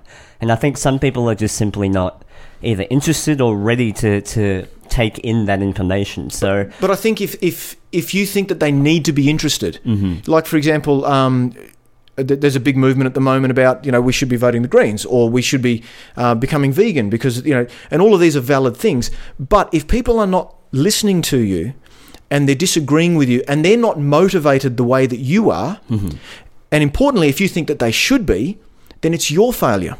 Because you're not thinking, again, what do they want to get out of this? Yeah. What is the trigger for them? Right. What motivates them to get interested in what it is I'm trying to sell them? That's retail. That's teaching. That's life. Communicating. If you want to sell a point, you've got to get people interested in it. You can't sell somebody something they don't want at any price. You can't force feed someone that just doesn't want to hear it. Exactly. So if you're any good and you've got all the information as you say, now you need to package it in a way that inspires that next person who perhaps wasn't even thinking about it before to go, you know what? I never thought about this, but man, that's interesting. Maybe I'll read more about this. Yeah. That's what you need to achieve. Don't give them the answers. Let them go find the answers. You give them the motivation to go find their own answers. You plant the seed. You plant the seed. And then you hope that it grows. But I don't think you can do much more than that. You can never force someone to I mean, even now, I've within 5 years, all of my views have changed quite dramatically. I've calmed down a lot. I've just learned to, I guess, as you get older, you learn to pick your spots where the battle is. Oh yeah. You know what I mean? You start to choose the most efficient path to get your point across, and you try not to be too abrasive about it. Well, yeah, maybe you learn tolerance from years of people disagreeing with you, just becoming tired of arguing. And it's that's like, healthy. That's such a healthy thing. You can't be around people that just agree with you all day. You have to challenge yourself by, meeting someone. Self-reflection is huge. I mean, you've got to say, why is this person not listening to what I'm saying? That's your failure. Yeah. If people aren't listening to you, maybe you're just not selling it to them the right way. Yeah. It's not about facts. It's about inspiring that other person. I mean, I can't stress that enough. It's just so important in life. If you care enough to rant on about what you think is so important, at least develop the skills to sell it to somebody, to get them motivated. Then you can have a discussion with people and pat each other on the back that you now both agree that it's that this is the right way to go. But if you keep hitting people up against a brick wall and they're not listening to you, it is not their problem, it is your problem. Either go away and sell it to somebody else, or refine your technique, because that person may be inspired, but you're not giving it to them in the right context. Right. You're not hitting that ground with them yet. So as you say, pick your battles. Yeah. Keep going at it the same way you're going and get nowhere, or leave and go somewhere else. And that's the cool thing, because then of course people are not getting flooded with information they don't care about. And I think that's another big problem we got with society, is just apathy. Nobody really cares much about anything. I mean, to bring it back to music, it's gone off on a huge tangent, but I was reading up about Metallica the other day saying that they had to cancel some festivals that they were doing because they reckon people are just not turning up to concerts. There's just an apathy there. Oh, I'll just stream it on YouTube or I'll, and then those same people who are not coming to these concerts are then complaining when Metallica tours Europe or Australia, and the crowds are good because obviously we don't see them as much, so there's a little bit more of a push to go because you're not going to see them again for another year. And James Hetfield has said, people have to want music again because it's just too easy to get all the music that you want. Yeah. It's just too neatly packaged. It's just far too accessible. And, even with AJ, and, we're talking about the Big Day Out and we're talking about Soundwave and it's not coming back to Perth, and he was sort of saying that it's difficult and we don't make our money back, and people complain. But these are the same people that are complaining about ticket prices, and the same people complain, but when you look at the day that it's on, man, there's something else on. To have too many events is not a bad thing. And even with retail, I mean, I work in retail and I have for decades, and this is the thing. People have got the best of both worlds. They've got the convenience of having what they want at their fingertips, and they've got the convenience of having it cheap. What about when some of these things start disappearing? For example, you're looking for a new drum set. You go into the store and you try out a couple of drums and you really like these drums, and we see this. Then the phone comes out and you find the cheapest place to buy it. And you think you've got a deal because the store's ripping you off or because you can get it cheaper. Oh, but I'm still buying Australian. You're actually the problem. Now, look, don't get me wrong. Nobody should be ripped off, but I can tell you right now from using the scene, retailers are not ripping people off. Retailers are finding it very, very difficult. The reality is there is a hardship to retailing in Australia, and it's not just in the music industry; it's everywhere. There are the freight costs, the import costs. I mean, you look at us on a map, man. We're isolated. Yeah, but we're so far away from everything. People talk about distributors. The people that supply goods to the stores. Oh, but why am I paying to go through those guys when I can get it direct from the States? Well, yeah, that's true. You're saving money, but did I tell you that these distributors also support the artists with gear when they tour? To save you from having to bring your drum kit to Sydney, we'll actually supply you with one.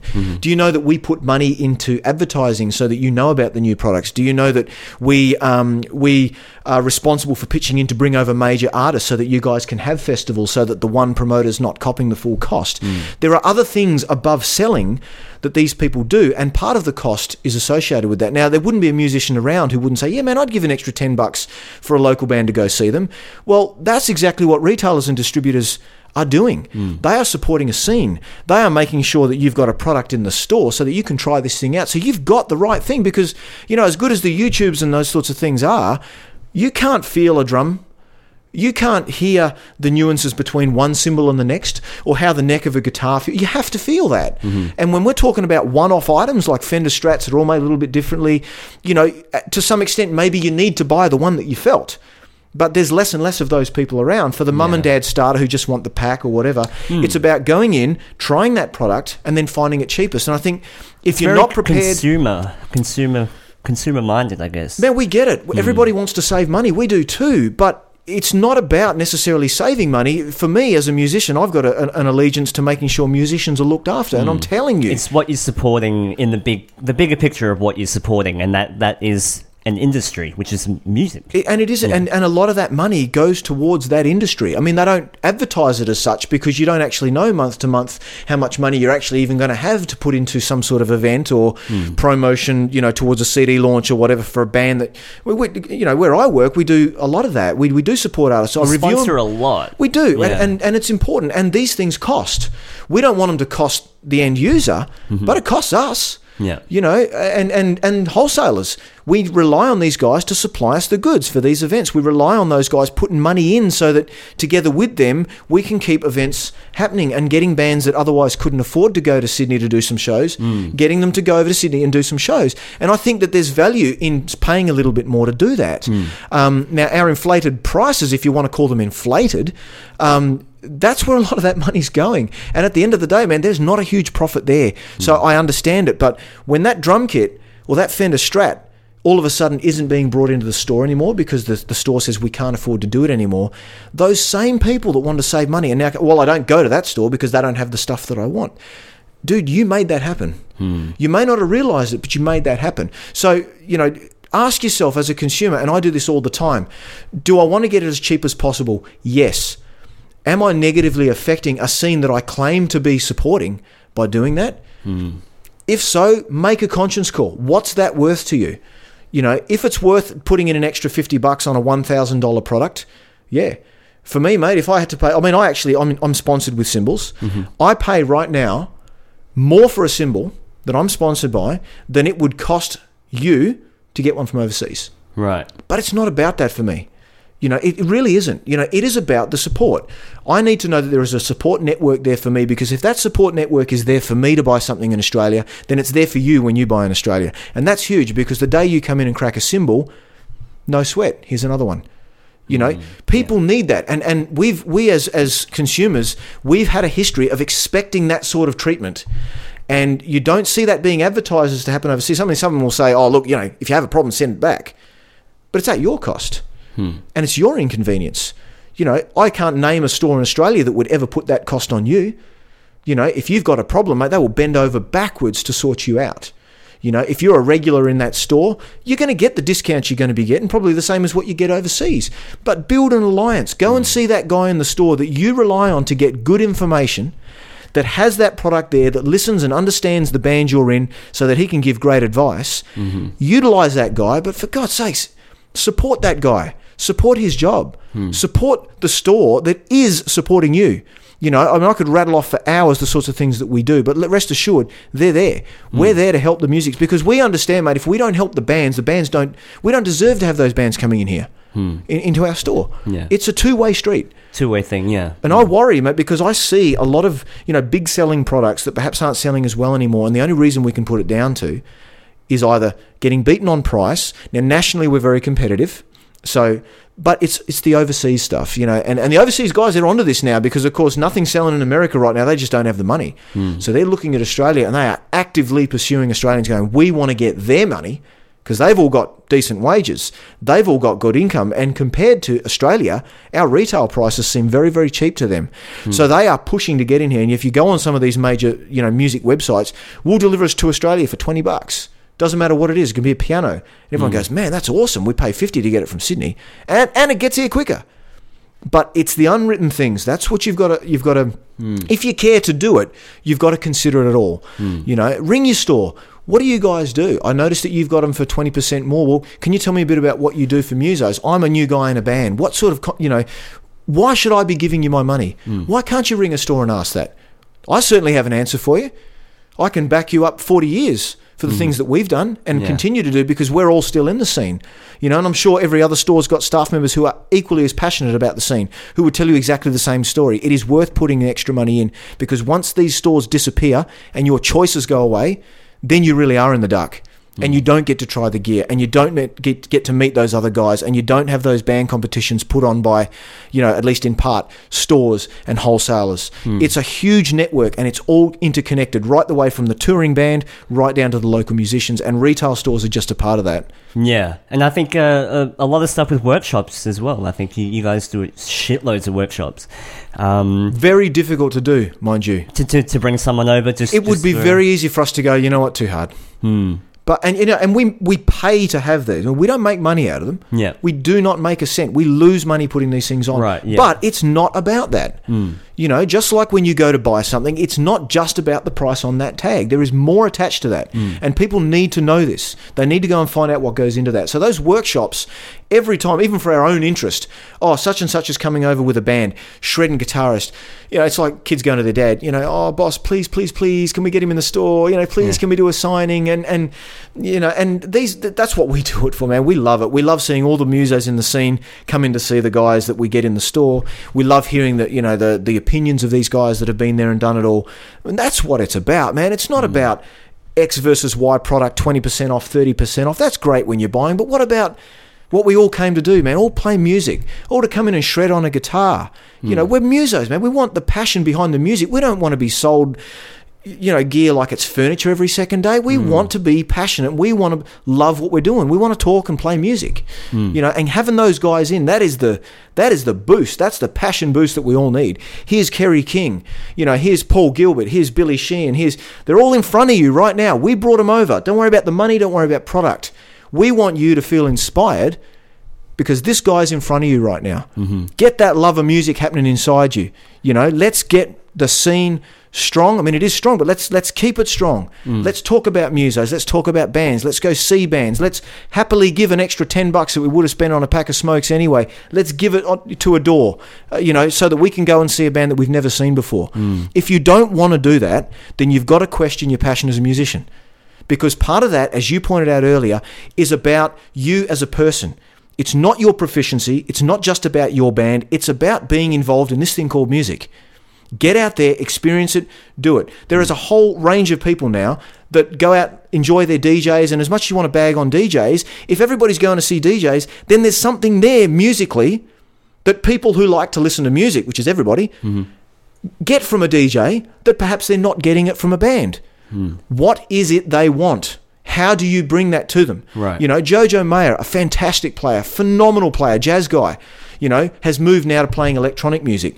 And somebody asked him his reason for doing so, and he said, man, he'd been doing these clinics, jazz clinics, ridiculously good jazz player, phenomenal band. He walked into this club with some mates, and the whole place was just pumping. Everybody was moving and, bobbing up and down, doing what they were doing to this DJ. And he said, as drummers, we've lost that. We've lost that ability to get people moving. I've seen a lot of metal bands that can do this, mosh pits and these sorts of things, where the whole band is pumping, and that's an energy that I think everybody wants to be a part of. And whether you're doing it in a pop scene, a metal scene, the aggression and just the emotion that comes out in the punk styles and the thrash and all that sort of stuff. I think bands have lost that. They're focused more on the content that they write rather than how they're delivering themselves as a concept, as an entity, as a thing, but there are bands that do it, and a lot of them actually come from this very town. And you go and watch those bands, it's like, man, where was I all this time? These guys are phenomenal. I'm constantly blown away by new bands. Like every week there's a new band that I hear of, or there's a gig that I go to, and I'm just blown away by. And young. I mean, and they're so young. good, so young. Exactly. I was like, man, if I was this good when I was 17. I know. I was a fucking moron when I was 17. But yeah, I see some of these kids writing stuff that is getting on Triple J. Yeah. Writing stuff that's actually getting airplay. And, crafting these crafting hooky songs. It's funny too, because, when I started playing for cover bands where you're not sort of playing your songs anymore. And with the band that I'm in, it's not really top 40. I mean, it's not top 40 stuff at all.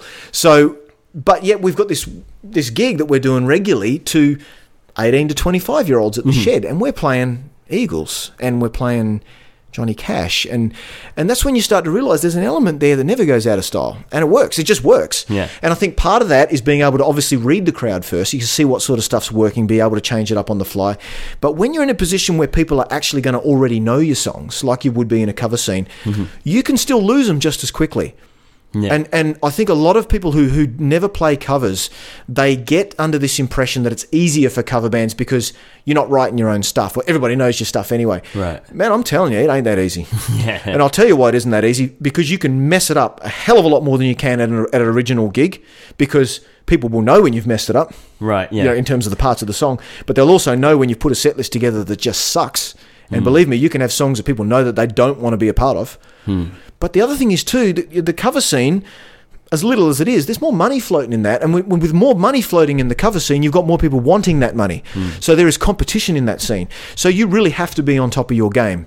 Musically, in terms of your organisation, your professionalism, your marketing, and I think if original bands can take a moment to see how the successful cover bands do it, you can learn a lot. I mean, I certainly have. I was very close to this before. I'm playing a cover band. But you look at what it takes to even get a gig and keep it in a cover band. Man, it's tough. And you're charging this amount of money that it's not a huge amount. It's a good pay for a band, but it's a hell of a lot more than a cover band. Than an original band, where an original band would go, oh man, we'll take whatever comes through the door. Whereas with us, we charge a fee.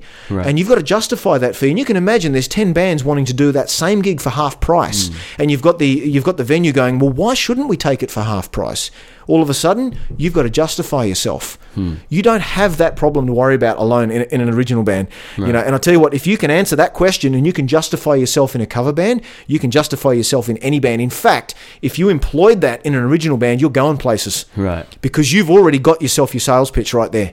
And people who haven't seen you before, agencies who perhaps want to book you but haven't heard of you before, and they go, well, why should I book you? Well, hang on a second. That's exactly the same answer I gave when I was in the cover band. Because we offer you this. We can get you this many people to a gig because of this. And you've probably noticed in the scene, really, people, the crowds are dropping. Yeah, and definitely. I refuse to believe that people have moved on from original music. I refuse to believe that, because original music is better now than it ever was. And I think that people aren't getting the opportunity to see it. And part of that is because they're not taking the opportunity to see it. And I think part of that is because bands have become lazy. I said it. Yeah. There you go. I've Yeah. said it. You know, you can't just sit on Facebook and say, here's our next gig, because everyone's doing that. Again, what is the consumer getting out of this? Right. Why would they want to come to your gig? Don't tell them how good you are. They'll decide how good you are. Tell them how you're going to get them to a gig. What's in it for them? You know, if you can get them to a gig and you're so confident that your band is awesome, you'll get them on board. You'll get them on board. Right. But you better have a blow-away performance. If you've got your blow-away performance and you're still sitting around wondering why no one's coming to your gig, it's yourself to blame. Don't blame the venue. Don't blame the scene. The scene is what we collectively create it. It's a reflection. It's exactly what. There are reasons why things happen. Yeah, So I mean, there's no one at the gig. There's an obvious reason why. If If 1,000 people are going to watch a DJ and you've got 20 people watching your band, don't ask what's wrong with society. Ask what the DJ's doing right. Right. Ask what the DJ is doing right. And you know what? If people turn around and say, well, oh yeah, but that's what's popular at the moment. That's what they're putting on Rage, and that's what they're putting on all the TV shows. Well, you know what? If nobody listened to it, it wouldn't stick around long. Yeah. But you've got to concede that as a musician, you don't know everything. Yeah. And to try and predict what a non-musician, which is most of us, what a non-musician chooses to listen to and like, you've got to explore that. It's not necessarily a musical concept that works. You know, I mean, 12-bar blues has been used for decades, and still hit songs are coming out with those same chord progressions because they're proven to work. There is something about them that people identify with. There are certain melodies and hooks, certain song structures that works. There is a certain sound that DJs are employing right now, a certain tempo, a certain pitch that they have, which the majority of the population is just really digging right now. Don't hate them for it. Use it. Yeah, find what's resonating with the crowd and find a way to either tap into that or to kind of utilize it. But yeah, you're definitely right. I think people with the whole cover band thing, I think the scrutiny for cover bands is way higher because people know the songs. They have a certain way of hearing the songs. So if you butcher that, you probably only have half a song to one song to convince someone as a cover band. Would you say that? Yeah, I think as a cover band, I think the difference you have too, and which also makes it difficult, is people aren't necessarily there to even see you. You know, when you're at a venue where people are making their own entertainment, you're literally the jukebox.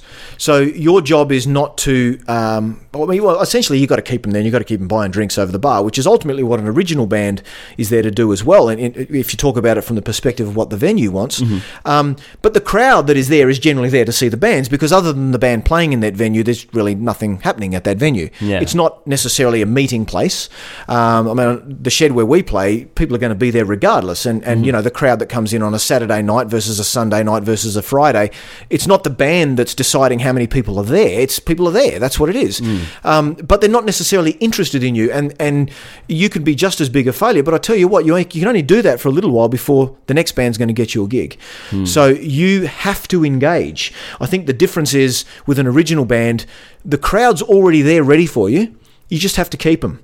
With us as a cover band, I think there's a tendency to need to get their attention and keep it. Of course, from a venue, you don't want them too involved because then, of course, they're listening to you instead of buying drinks. Yeah. It's a subtle balance, you know, and everybody wants something different. But as a band, I think, as a band, are solely responsible for the success or failure of your band. Yeah. People are there. You need to know how to reach them, and you need to know what motivates them to come out. I'm telling you, mate, 20 posters a day on Facebook does not motivate me, a music lover, to come and see your band. You know? Exactly. I think that's a really important point. It's Yeah. beating them over the head. And there's only so many ways that you can pitch something the same way before someone doesn't even bother listening to you anymore. If you are the better person, get some marketing skill underneath you, get some advertising skill, some skill in communication, and figure out why these people are not interested. How do you make them interested? Can you make them interested? If you don't have the skill set to do it, then that's your reality. Play gigs that fit within those confines. If you want to pitch for a 1,000 person gig and you want to start approaching venues, man, you have to know that you can motivate 1,000 people to come. You know, and most bands can't when they first start, because it's not about them as a band. It's about their ability to connect. And I don't think as a young band, you develop that from being in the band. You develop that from going to lessons in communication and marketing. Most people don't even want to look at that when they're in a band because they're there to make music. And that's cool. But these are two different skills. And they're skills that ultimately need to come together if your band's going to be successful. You know, provided there are venues right now to give everybody a shot, it's cool, but you're going to have to remember that you're probably not going to have that many people repeatedly turning up to see you. Yeah. And that's cool if that's all you want. But don't turn around and blame the scene. Don't turn around and blame punters. You know, like I said, I'm seeing the original scene and I'm seeing the cover scene, and they're both suffering. You know, cover bands are not pulling band crowds that they used to. They're not asking the money that they used to. These are facts. It's, you know, the crowd is not going from one scene to another. The bands, be they cover, original, DJs, they're not connecting with an audience who's chosen to put their interest somewhere else. We've got to win them back, and those crowds have to want to come back. Who has that answer? Who knows how to motivate people to get themselves back into a gig again? I mean, I'd be happy to see people at a cover gig right now. I'd prefer they come and see my original stuff, but I don't care. I just want people to love music again. And there's not a person around that I know that does not love music. You don't have to be a musician, but you have to love music. You know, and right now I'm seeing more people who would rather be home having a barbecue, putting a CD on, than coming to a gig. How do you combat that? I don't have the answer necessarily. I'm asking, I'm pitching it out there. Right, yeah. How do we combat that? That's what I see. I don't blame that person. There's many nights I want to be sitting at home having a barbecue, you know, rather than, you know, being out 100 miles away playing a show to 3 people somewhere else. And I love doing that. But some nights I want to be home. I understand. I get it. You know, I'd rather be watching a movie. But here's my Saturday night. What am I going to choose to do? Well, I'm going to look at my options. If your band comes up as an option and it's an exciting option and it hits home in terms of what I want to do and what I want to see, and maybe I'm curious, if you've piqued my interest, then I'm going to be there. And then it's up to you to sell me that show so I keep coming back. But you've got to get that first gig first, and you've got to get me there. I think it's a really good point you made about bands, especially bands coming out nowadays. They forget the groundwork that really needs to be done to see the benefits. They forget that you actually have to be resonating with people fundamentally on a grassroots level first. If that's what you want. If you want to connect, if you want a big crowd and you want to be famous, there is a very, very loose methodology that you have to apply to do that. Right. And marketing is a huge part of it. You know, and even then there's no guarantees. Yeah. If you're happy saying, I just want to get a gig, man, I don't care, as long as my family turns up, then that's cool, and you'll never be disappointed when 20 people turn up, because that's what you wanted anyway. But you've got to be clear about what your goals are. And if your goals are to get as many people as possible to your gig because you think your music's awesome, then you'd better be well versed in marketing. And you'd better have your communication skills down, and you better, most importantly, you better understand who your crowd is. Yeah. Because if you don't have that skill set down, you're going to be the best band that you've ever heard of. Because I think it's kind of, I think a lot of creative people stray away from the idea of the whole marketing side and the management side, because they feel that it's, I don't know, it's but it's creative too. Weird, you know? It's creative too. You get to think about, how do I do this? It's exactly. I think it's they miss out on the opportunity to realize that it's simply another way to market yourself in a different way, you know, face to face. So how you talk to people, how you connect, how you even, you know, create the artwork or the website. Everything can be a creative endeavor. And in a nutshell, I mean, doing a gig it's literally your marketing on stage versus your marketing off stage. Exactly. It's just one facet of many facets of the band. I believe your success is made off stage rather than on. I mean, you know, on is great, but it's almost a reward for those people that did turn up. It's really not furthering your career. I think your ability to perpetuate the good vibe that you have about your band happens off stage. Yeah. And it happens between gigs, and you know, I mean, it's so important, you know, but not to everybody. So, you know, like I said, understand who you want to be as a player, understand what your band wants to be, Exactly, but understand the people you're trying to reach. If you can do that, you'll find that, and sometimes you don't even know you're doing it, but you're finding that more people are coming to your gigs. Yeah. And, you know, and if people are not coming to gigs, then how come we are seeing local bands with good crowds and growing crowds who, you know, one of which ARIA award winners now, you know, and they've always been, you know, relative doing things their way. I'm talking obviously about Carnival, you know, and they've done the groundwork, and fortunately for them, they're amazing musos writing some fantastic material, and eventually they've reached a level where they've got support, and then from that support they've thought, well, we need to perpetuate this, and without a doubt, and I don't know this for sure, without a doubt they've incorporated other people who are skilled in other areas and marketing and whatever to keep that going and to keep that interest there, you know, in terms of how often should we play, and what poster, who should we play with, where should we play next.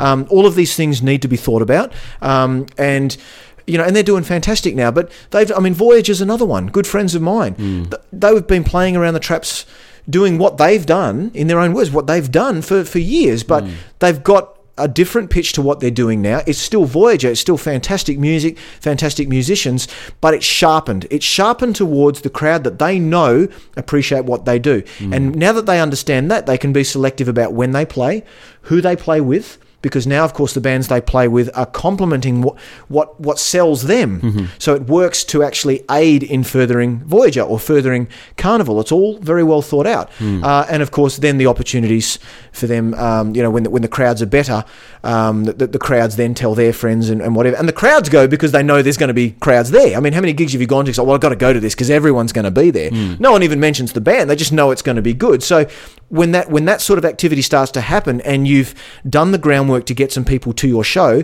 and it's turning out to be a pretty good vibe and people are turning up, those people will ensure that their friends come along, and you'll almost get a vibe, you know, that you want to be there, not just for the bands, but because your show brings with it a certain vibe that you want to be a part of. And then you're going to start attracting people that perhaps aren't even into your music, but they're still going to have a great night. And off it goes. Yeah. So, you know, and that's in my experience how it's sort of been done. I mean, we did okay with Black Steel, certainly not to the sort of the sort of level that Voyager's done it, but it was still the same thing. We did what we did, and somewhere across the, you know, along the line, we identified with a certain type of listener, and we started pitching towards that listener, and they came along and found friends of theirs who were into the same niche stuff that they were in, and it grew, and even better if no one else is doing it.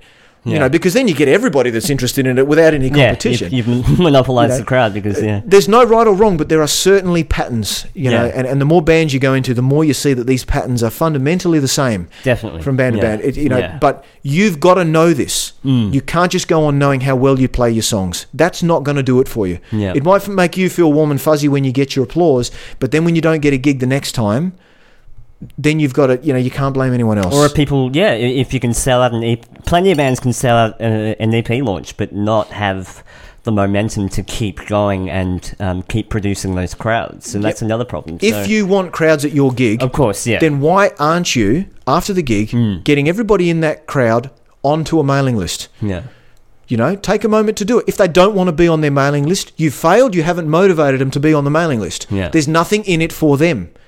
Right? There's always a way of doing things. If people are not motivated to be on a band that they say they love, they're either lying to you or you haven't sold it to them. You know, and I'm not talking about hard sell. I'm talking about getting people on board with what you find, with what you're passionate about. If they're passionate about it too, then there's no problem. Man, do you want to keep us, do you want us to keep you up to date with what we're doing, so you know when, hell yeah, man, this was a great gig, when are you playing next? Bang, get their email address. You know how many bands I see pack their gear, maybe feel like they're doing the right thing by watching the next band. They'll sit back in the corner while they're sort of part packing up with their arms folded watching the band. Man, that band there, they're not necessarily getting you another gig. And if they do, it's only going to be with this crowd that you haven't bothered to acknowledge. You know, get in amongst that crowd and do it. I mean, you hear people saying this all the time, but seriously, don't let those people go home without remembering who you are. You know, do you have your band's name on your bass drum? Do you have a banner up? Do you have a card? Do you have something so that when this drunken guy who can't remember his name, when he wakes up tomorrow morning, how is he going to remember that the awesome time that he had last night listening to, what was that band? They need to remember these things. I hear that all the time. Man, there was a sick gig last night. Can't remember the band. Can't remember who it was. It was obviously good enough for him, who's probably a regular listener of bands, for him to go, these guys were standout, awesome. Can't remember who they were, though. Yeah. That doesn't work, man. You've got to do better than that. Yeah. You have to assume that he is going to be a drunken guy with no memory. Yeah. He still has to wake up tomorrow morning with a card in his pocket or something so that you've got him on board. Yeah. Even sober people forget, because simply, music is, for some people, is just a way to wind down after work, and then they forget about it the next day. That's the extent of... But even then, it doesn't mean that they can't be inspired to come back to another show. I think you just have to resonate with exactly what makes a person tick, what they associate those nights with, I think is very vital. Because you're right, I'd find myself in venues just because the venue had a vibe. Yes. Like, I think the old Amplifier was like that. I was always there. But Amplifier also was very sensitive to that. Like, they knew that was their clientele, right? Yeah. So they would put on events and things. They were behind it as well. Like, they were a part of it. Okay, we've got this sort of clientele. That is what it is. We're not going to say we're this kind of club, but you guys can come in. If that's working, then it's working. Our club is now, you got like your DeVille's and, Mustang Bar and all these sorts of, Ellingtons. They've all got a vibe now. Yep. And the venue, more than anyone, knows that. And so the bands that they choose, the people that they advertise to, it's as I was saying before, they know what their market is. And when you've got a formula that works, a venue can capitalise on that, a band can capitalise on that, and a punter can capitalise on that. The venue has a band and a crowd that they know is going to be beneficial to them. The band's got a crowd that they know is going to be beneficial to them and a venue that supports them. And the crowd knows they've got somewhere to go where their friends are in an environment that they identify with. It's a win-win-win. But it's a great thing when you've got all of those different sort of cylinders firing together. Yeah. And we're lucky enough with the Shed that it's very much like that. The lady that manages the Shed, she's very much in tune with her club and what it wants. And if you haven't been, check it out, because the Shed's, it's not like a club like you'd think. I think I've been there twice, and it's really, like a backyard really barbecue, cool. man. It's open air. It's people going, I'll just go to a barbecue. Don't go to a barbecue, man. Come to the Shed. They've got a bar, and it's great. The security guys are really nice, and the people, they're all Irish anyway. They're all backpackers, but it's really cool. There's really interesting people there, and it is so laid back. It's such a great vibe, But that's cool. Like, that's the lady that organised it. She understands that, and she's pitched that, and you can tell when you walk into it, it's not like any other club. It's got its vibe, and if you like that, that's where you're going to be, And as you said with your club, same sort of thing. You go where there's a vibe. There are always people going out, and you develop a comfort zone as well. Sure. Like, you're comfortable with the people there. The demographic of people, you're comfortable even with down to the lighting or just the way the place is set up. You develop a sense of comfort for the actual venue, so you associate it with positive vibes. Yes. So you just you end up there every week just by default. You're just there, and But I think I've been to the Shed like twice, but that was years ago. So yeah, no, it might have. Yeah, when are you playing next?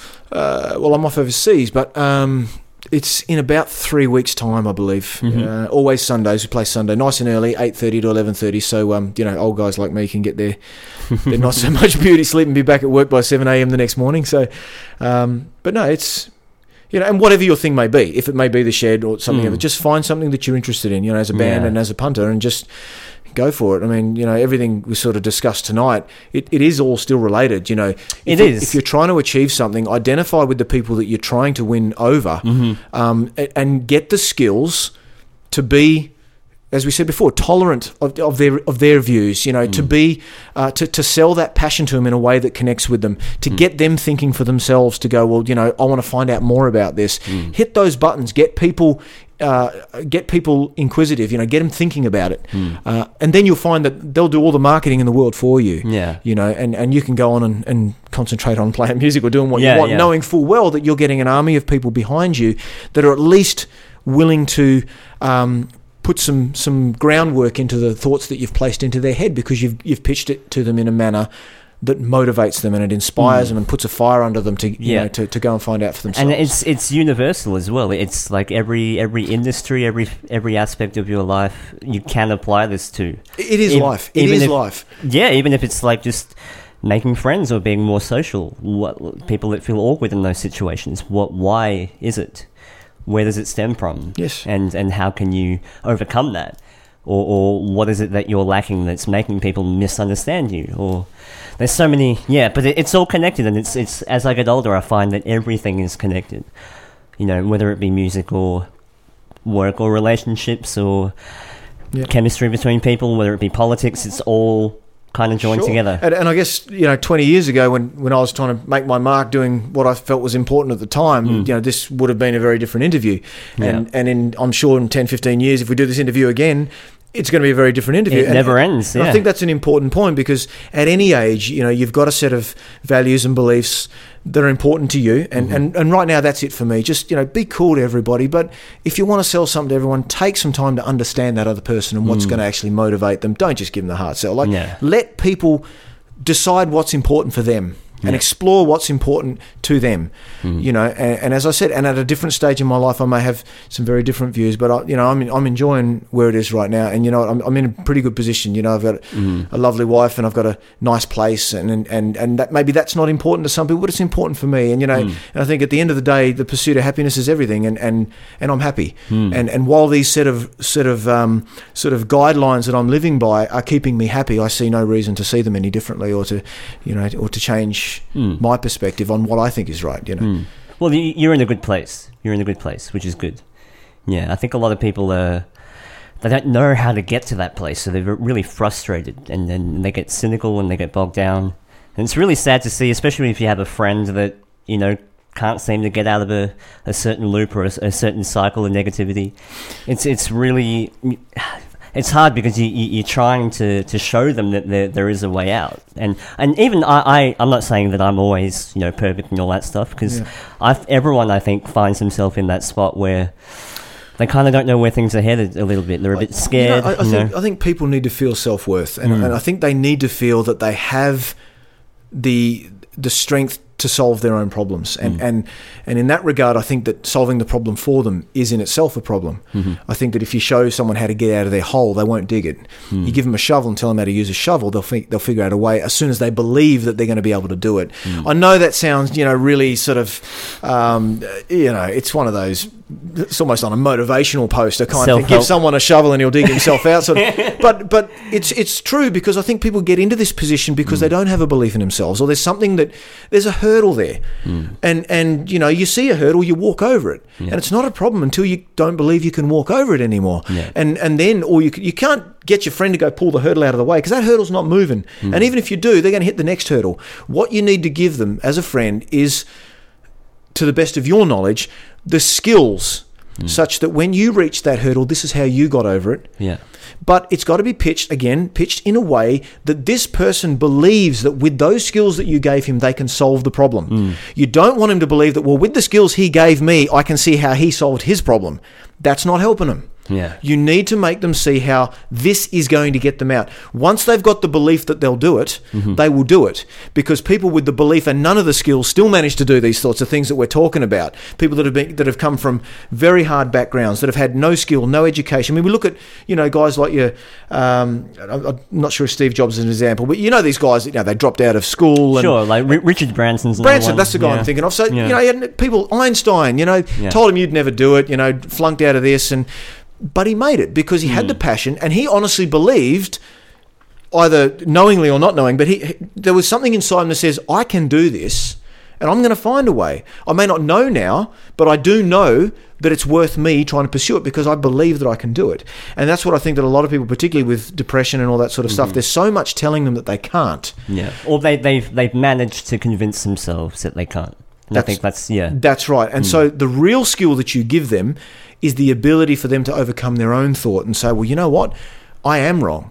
And I know that I can overcome it, and now I can look at how. Yeah. I honestly believe I can do it. I don't have the skills yet, but I honestly do believe right down to my core that I can overcome this. Now I'm going to branch out to my friends going, look, I need help. Yeah.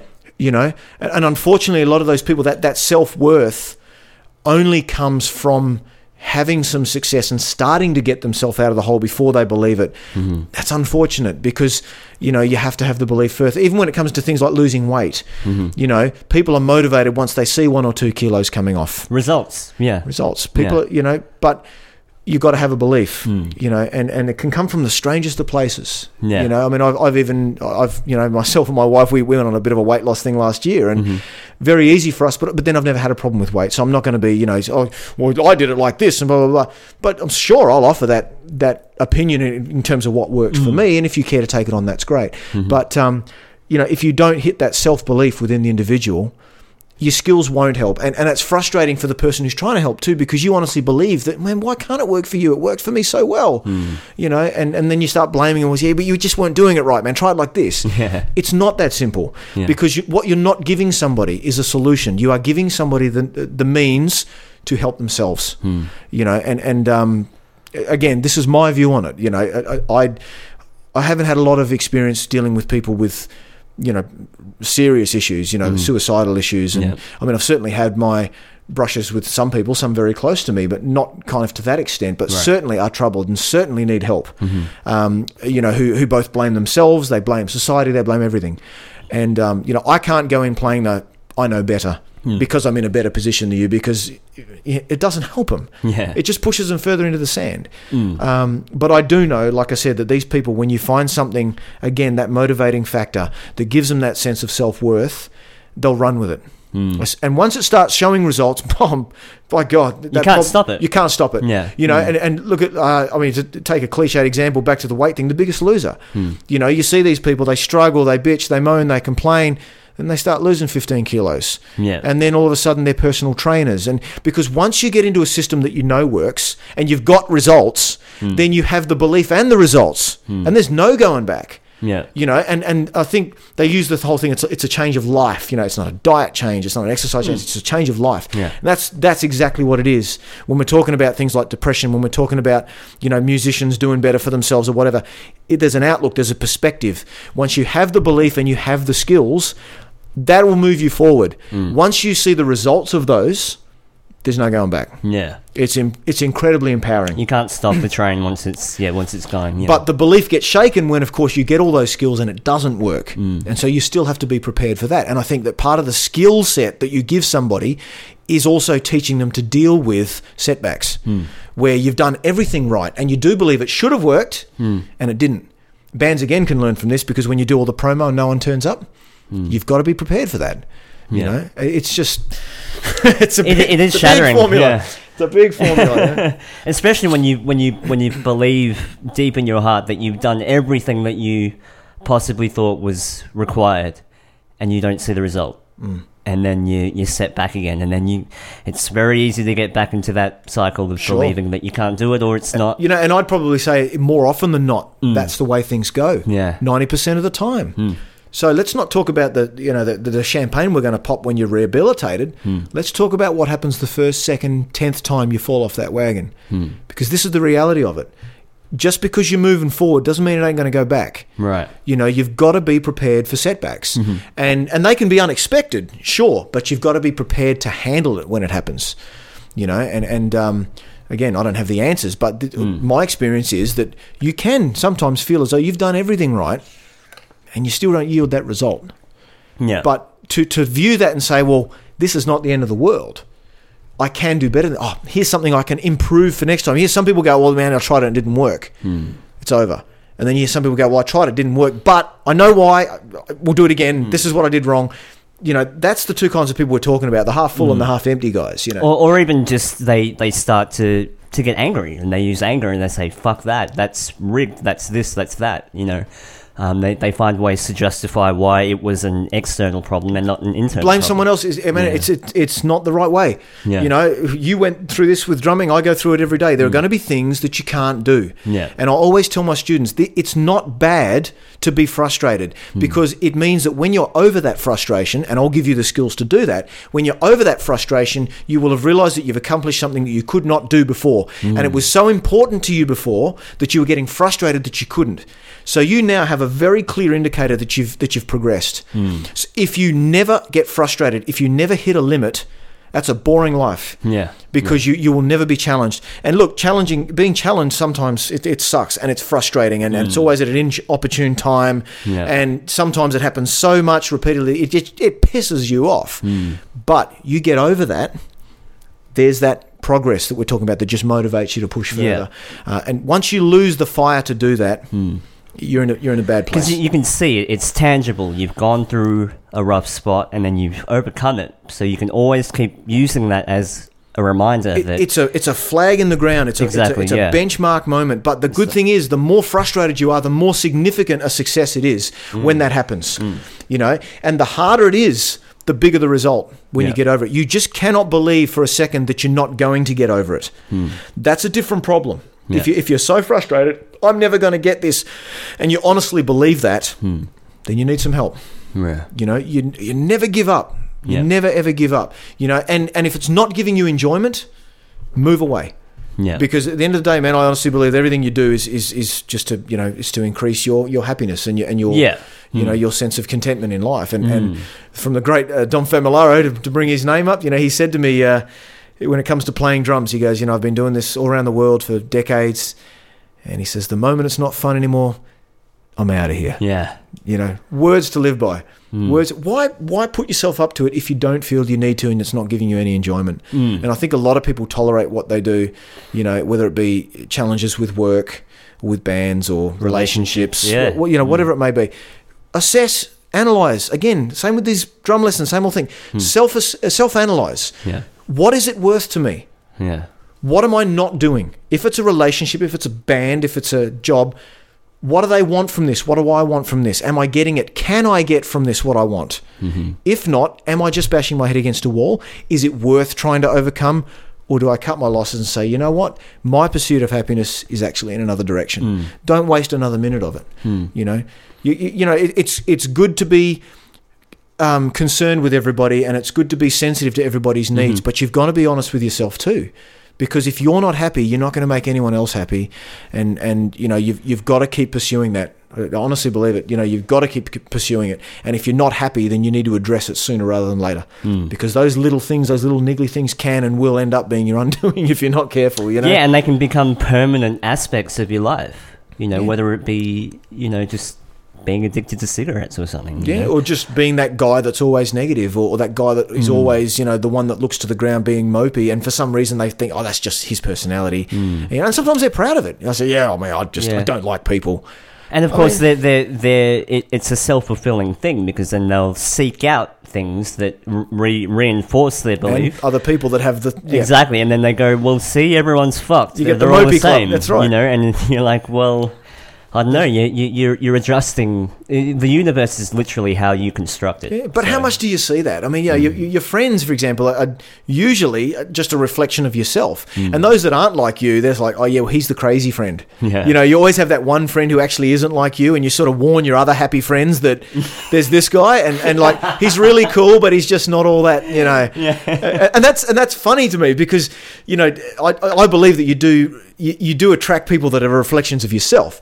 And you know, but somehow you get this guy that walks in that probably isn't you, but for some reason you seem attracted, you know, to one another. And you sort of always warn your friends, and everybody's got that one friend that it's like, yeah, he's a little bit different, but he's cool. And that's great. But how often do you see it? You know, you see all these happy people, and they're surrounded by happy people. Yeah. You know, and you see these miserable people, these violent people who just somehow manage to find other unhappy, violent people. You know, and those two crowds don't actually want to mix with one another too, which is part of the problem. Maybe if you took some of the grumpies and mixed them with the happies, who knows what would happen.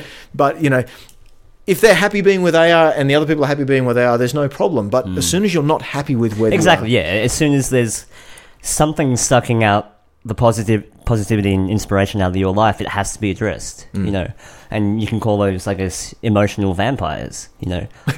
Which is kind of true, because, you know, a vampire can be anything from a job to whatever's sapping your inspiration, your positivity has to be addressed. Yes, you're absolutely right. And I think everybody at some point, even right now, will have things in their life that probably are feeling are more effort than they're worth. But yeah, you've got to be aware of them, and you've got to be analysing them, and you've got to be looking at ways to resolve them. Yeah. You know, because they do become. I mean, we hear about suicide, so they become big problems. And unfortunately, the people that have these big problems, that a lot of them don't talk about it. You know, and it's sad. Yeah. You know, and you as a friend, you say, well, man, I feel like I could have done something, or you know, and they'll never tell you. They'll never tell you. But you know, from an early age, again, as a parent, you've got to try and instill onto all the children, you know, be in school, it's okay to be frustrated. That's where it all starts. Yeah. It's okay, but you know, I'm going to help you overcome this. I'm going to show you how that even though you're frustrated, I'm going to give you the tools to help you get over these things. You just have to believe that you can. And you know, when you instill that in a child at 2 or 3 years old, and they have their successes and they have their belief, and more importantly, they have their little setbacks. By the time they're a teenager and early adult, when they're starting to have what we'd probably call real problems, affording a mortgage, getting a good job, relationships. I mean, these things are, you know, compared to what the problems you have as a kid, you know, wanting new shoes, these are bigger problems. Yeah. But the skills are there. They're equipped in those children. And I guess another good point about it is they learn to identify people who have problems of their own, and they're open to that. And so if you see, you know, somebody coming up the street who's miserable and looking to pick a fight, you probably feel more sympathy for them rather than, you know, the need to punch them in the head because you don't like where they are, because everyone's got their own battles. And to be able to identify with that and go, man, I know what your problem really is. And I'm not suggesting you start preaching them on the street, but you're less likely to get into a confrontation because you don't want that yourself. You actually feel sorry for the guy. Why give him a world of hurt? You know, it's like the saying, the bigger man always walks away. But it's so true.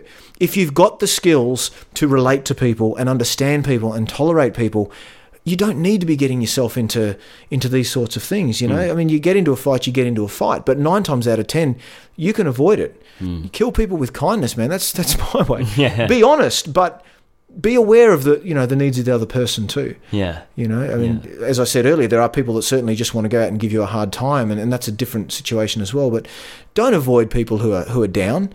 You know, don't avoid people who are a lot happier than you and you're not happy. If you've got issues and you feel like sharing them, who knows, man? Maybe these people can help. And those people who can help, don't avoid the people who are looking to you for help. Yeah. But don't give them the answers. Challenge these people. Let them make their own discoveries, because that will empower them to conquer their own problems. Yeah. You know, if you're begging for money and someone gives you $50, that's good. But if you build something that you can sell for $50, you've just earned yourself a trade, and you've just found something within yourself that is not only a skill, but it's profitable. You've just made a name for yourself, and that's the difference. You know, you've given yourself a means to continue on and go to that next level. It's like, you know, give them a rod versus teach them how to fish. It's exactly that story. Don't give people answers to their problems. Help them overcome them. You know, give them the power to do so. Isn't it weird that people also feel insecure about people that are really successful as well? Jealousy aside, we're talking? Kinda. I think it just mainly stems from jealousy, but you know, there are people that just don't like people because they're too happy.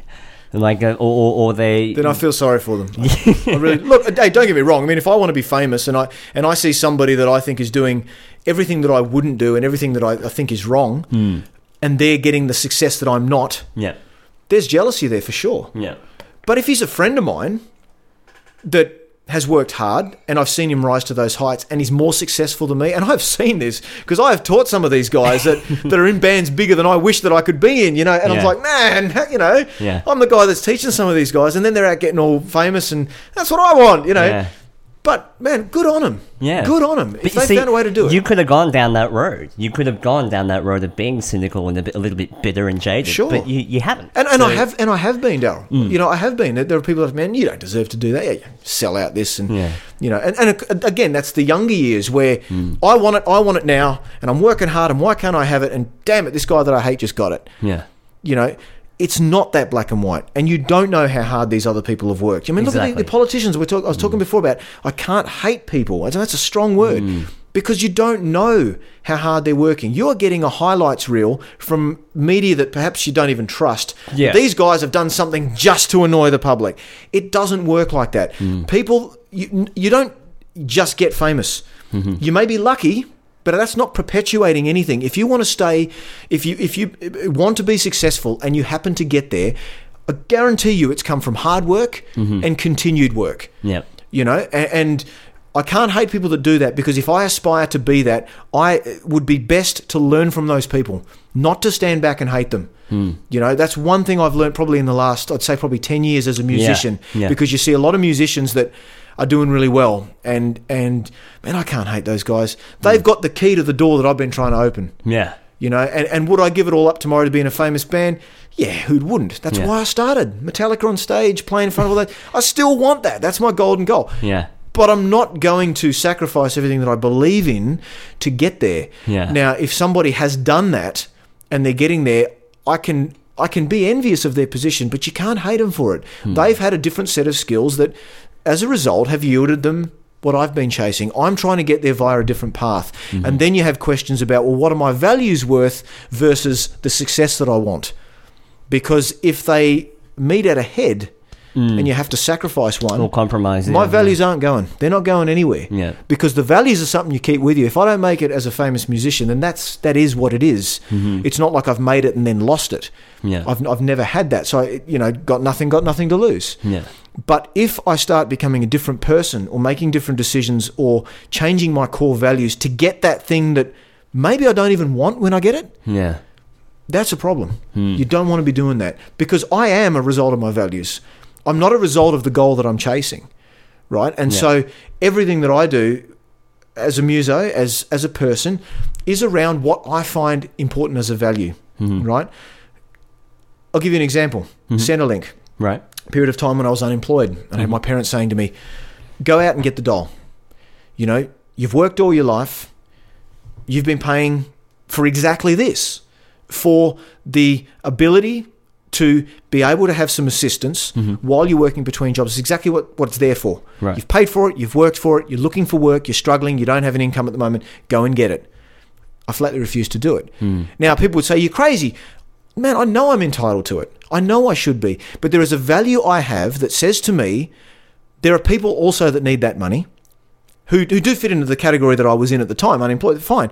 But I honestly believe that if I was going to work hard at something, I could get myself a job. Get myself a job that I wanted. I had a job within a week. Yeah. Right?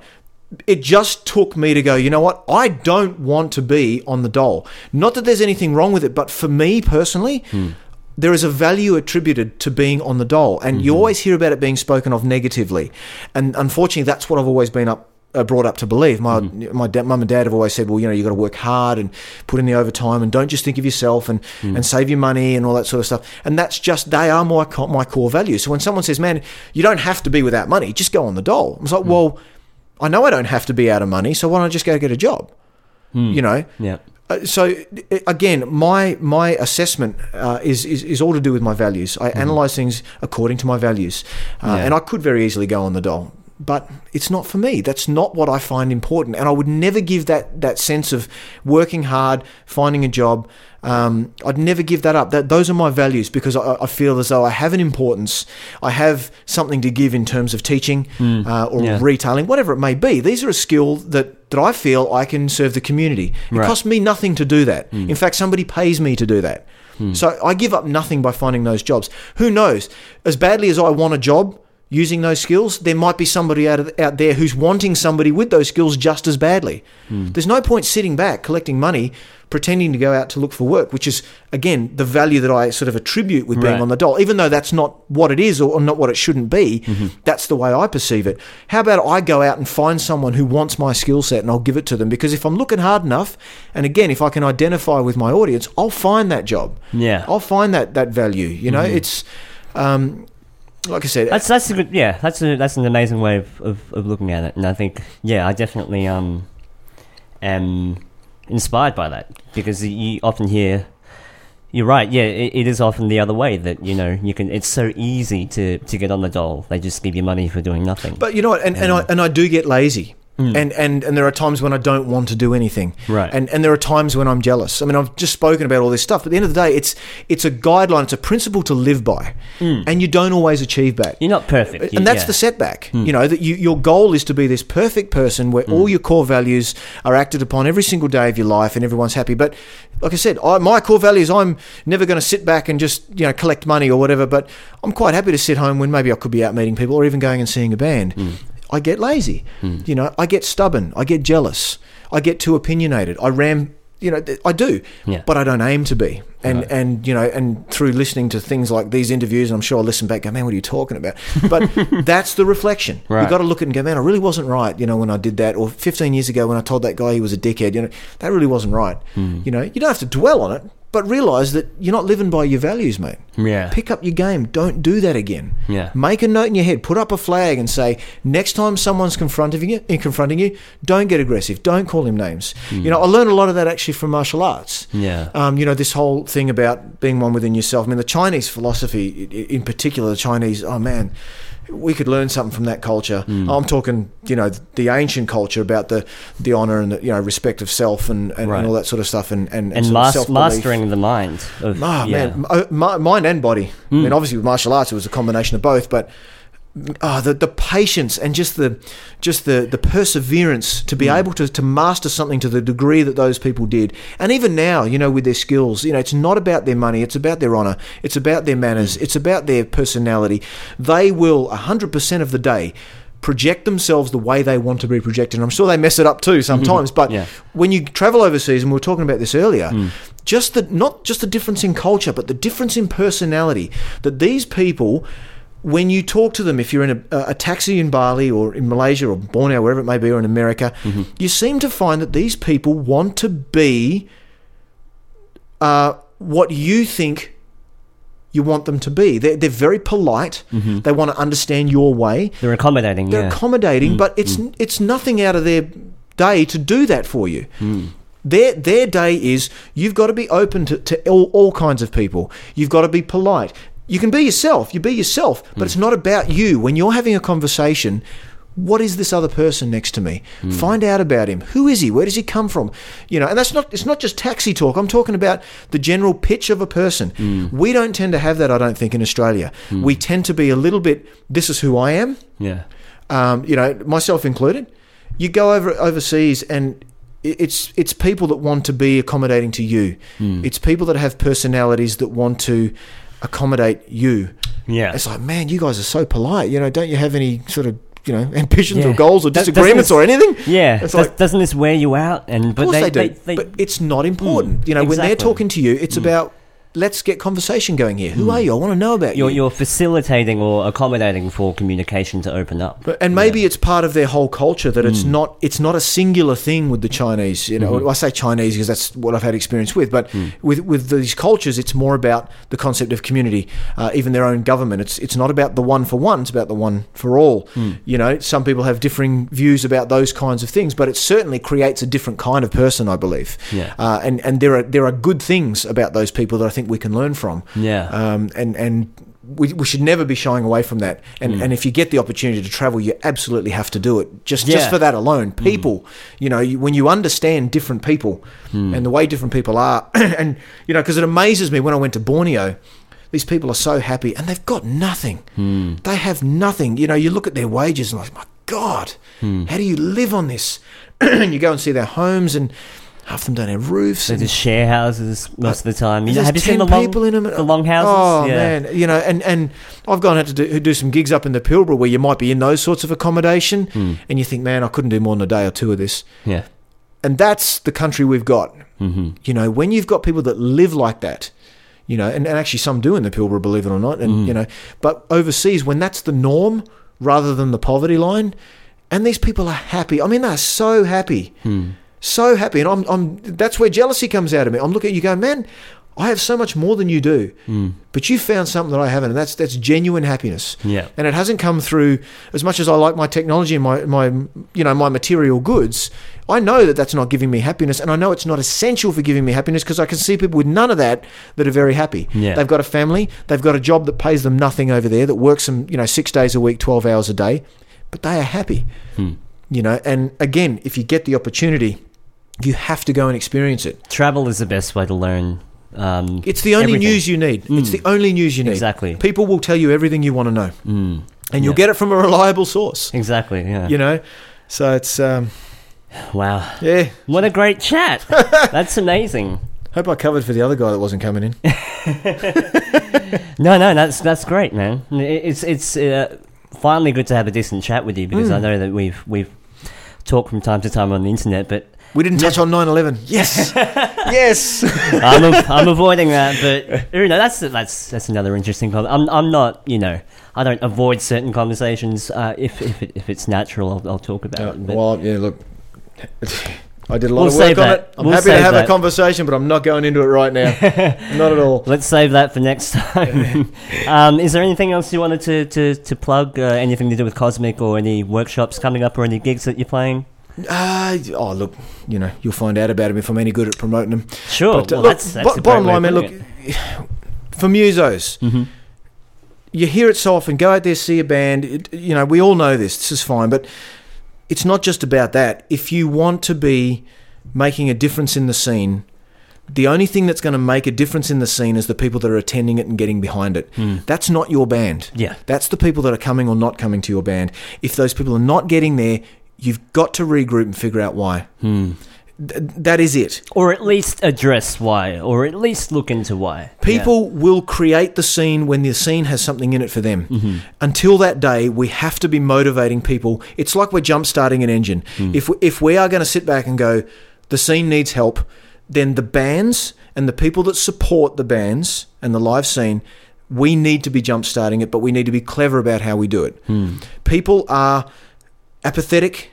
People have very low very short concentration spans now, and the bar in which we need to raise things to keep people's attention is very, very high. That is the standard now for bands. That's it.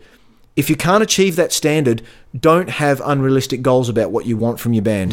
And be honest. If you're not fit for the stage, as much as you may want to do it, if it's a disservice to the community, don't play those venues. Don't hurt the venues. Don't hurt the scenes through your disorganisation and your lack of preparation. But for all of us that are in bands, guys, we've got to get coordinated. We've got to get organised, and we've got to get creative about how we get. Definitely. Ramming shit down the people's throats is not working. It hasn't worked for years. That's why these people are not coming to gigs. Original gigs, cover gigs, they're not coming to gigs. If we are to concede that, then we must concede that it at least is on part our fault. Venues will want live music if they can see live music works. So we can't blame them. Punters will go where it's exciting, so we can't blame them. We can only blame ourselves for being too self-centered, for being too keen to do what we want to do as bands, and for not following up where we may have had some successes and capitalising on them. It is not selling out. That's a very different thing. It is about capitalising on what people have identified works with your band. You get a couple of bands who can think like that, and especially if they can butt heads together, and they can make events that are cool to go to, and venues can catch on to these sorts of events, because bands will be on the phone going, look, I want to bring this to your event because it's really working. We can start to rebuild. Yes, it's going to be harder than it's ever been, because there is a saturation of other people doing exactly the same thing and having no result. But you have to come out with something creative. For people who aren't in bands, who aren't in musicians, for the money you're spending, and sometimes it costs one drink. If somebody has told you to go and see a band and you've never done so, I guarantee you it won't be what you think it is going to be. Go and see it. If you don't like it, don't come back. Because, we don't want people who are not happy to be there. Exactly, yeah. But we want bands that are going to deliver the goods, who they all claim they can do. We want bands who are going to attract people and find you, the punter. But you, the punter, have an open mind. You don't have to have it. Look, you don't have to come. I'm not saying come to the gig, but I'm saying come to the gig. Because whatever preconceived notion you have about what a live gig is going to be, it won't be that. And I know this from years of going to live gigs, and it's never what I think it's going to be when you get there. But give it a chance. Who knows? It might even be more exciting than the stuff you're doing every Saturday night anyway. Yeah. That's it. I mean, we've all got a role to play. But what we cannot do is continually bash our head down the same road and expect a different result. And to not claim responsibility. I think that's a big one. That's the first step. Yeah. Claim responsibility, saying bands are not doing what they need to do right now. Many of us probably don't have the skills to turn that around. That doesn't mean you can't learn. Your band is good. That's fantastic. Now get your motivational, your promotional, and your advertising marketing skills at least a little bit up there. Yeah. Even with the minutest of ability, you can make a difference. And find different avenues for attracting these people. They are out there. People do not vanish.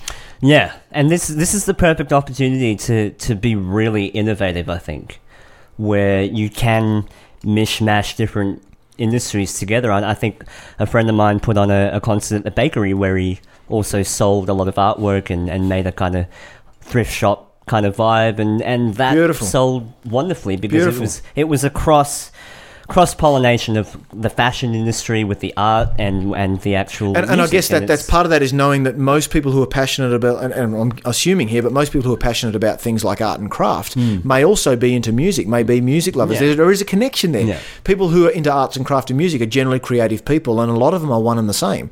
So somebody's sat back and gone, if we appeal to the arts and crafts people, they'll dig what we're doing as a music event. Yeah. Bang. Great idea. That's that innovation that you're probably alluding to. Yeah. Creative. You know, has anybody, I mean, Facebook does it to some extent, but has anyone analysed their audience? What age groups are they? What are they interested in? Are they married? Are they single? What parts of Perth are they from? Are they from all over? Or are they, scattered in one suburb somewhere? You need to know this stuff so that you know how you can attract as many as possible with the least effort. Be it money, time, whatever. If you know everybody lives in Rockingham, don't advertise in Joondalup. Yeah. If everybody you want to come to your gig is in Rockingham and that's all you need, that's what you need to do. But if you don't have that information and you don't know how to appeal to those people down there and reach them, you're sunk. Or even worse, if you don't even want to consider the information or even look at it because you find that that's not an aspect that the band should be worried about. And maybe it isn't. Maybe the band should just be focused on music. Maybe there is a friend who should be taking up, and many bands do this. I want to know about this stuff. No worries, man. I'll make you posters. No worries. Yeah. But, you notice that friends of bands always want to get involved with bands and be part of it because they want the free entry amongst other things. But they want to be involved because it's kind of cool for them too. My mate's in a band. We rely on those mates to get bands started.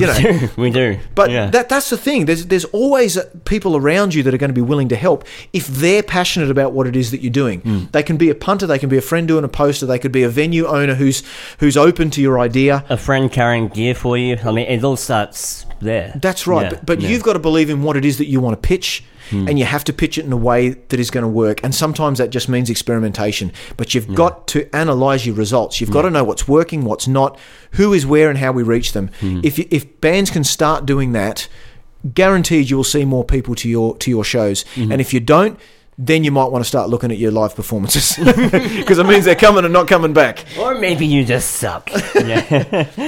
Damien, thanks so much for coming down. I think it's been a really, really cool chat. I think you've inspired me even more. Thank you. Sorry for the rambling, but hey, it's it's good. It's good. That's what the podcast is here for. Yes, it's been fun, mate. It's been very good. It's good to catch up with you. Definitely, many man. Years and you. It's weird. Like I never talk to you, and then finally when I do, it's with microphones in front of us. So that's right. Life. All right. Well, stay tuned for the next episode. Hopefully, you can come back another week and another 15 years, and we'll talk about 15 years. It's actually been that long. Always available, mate. And I'm happy definitely to do it. And I'll bring my band on, and we'll do an unplugged set one night. Who knows? Anything's all good. Anything. You just let me know, mate. Whatever. Hell yeah! It's amazing what you're doing. It's good. Yeah. All right. Well, we'll catch you the next episode, number 32. I'm not sure who we have on, but we'll figure it out. Thanks, Damien. Bye. Bye. The Mission Control Podcast. Changing the way you listen.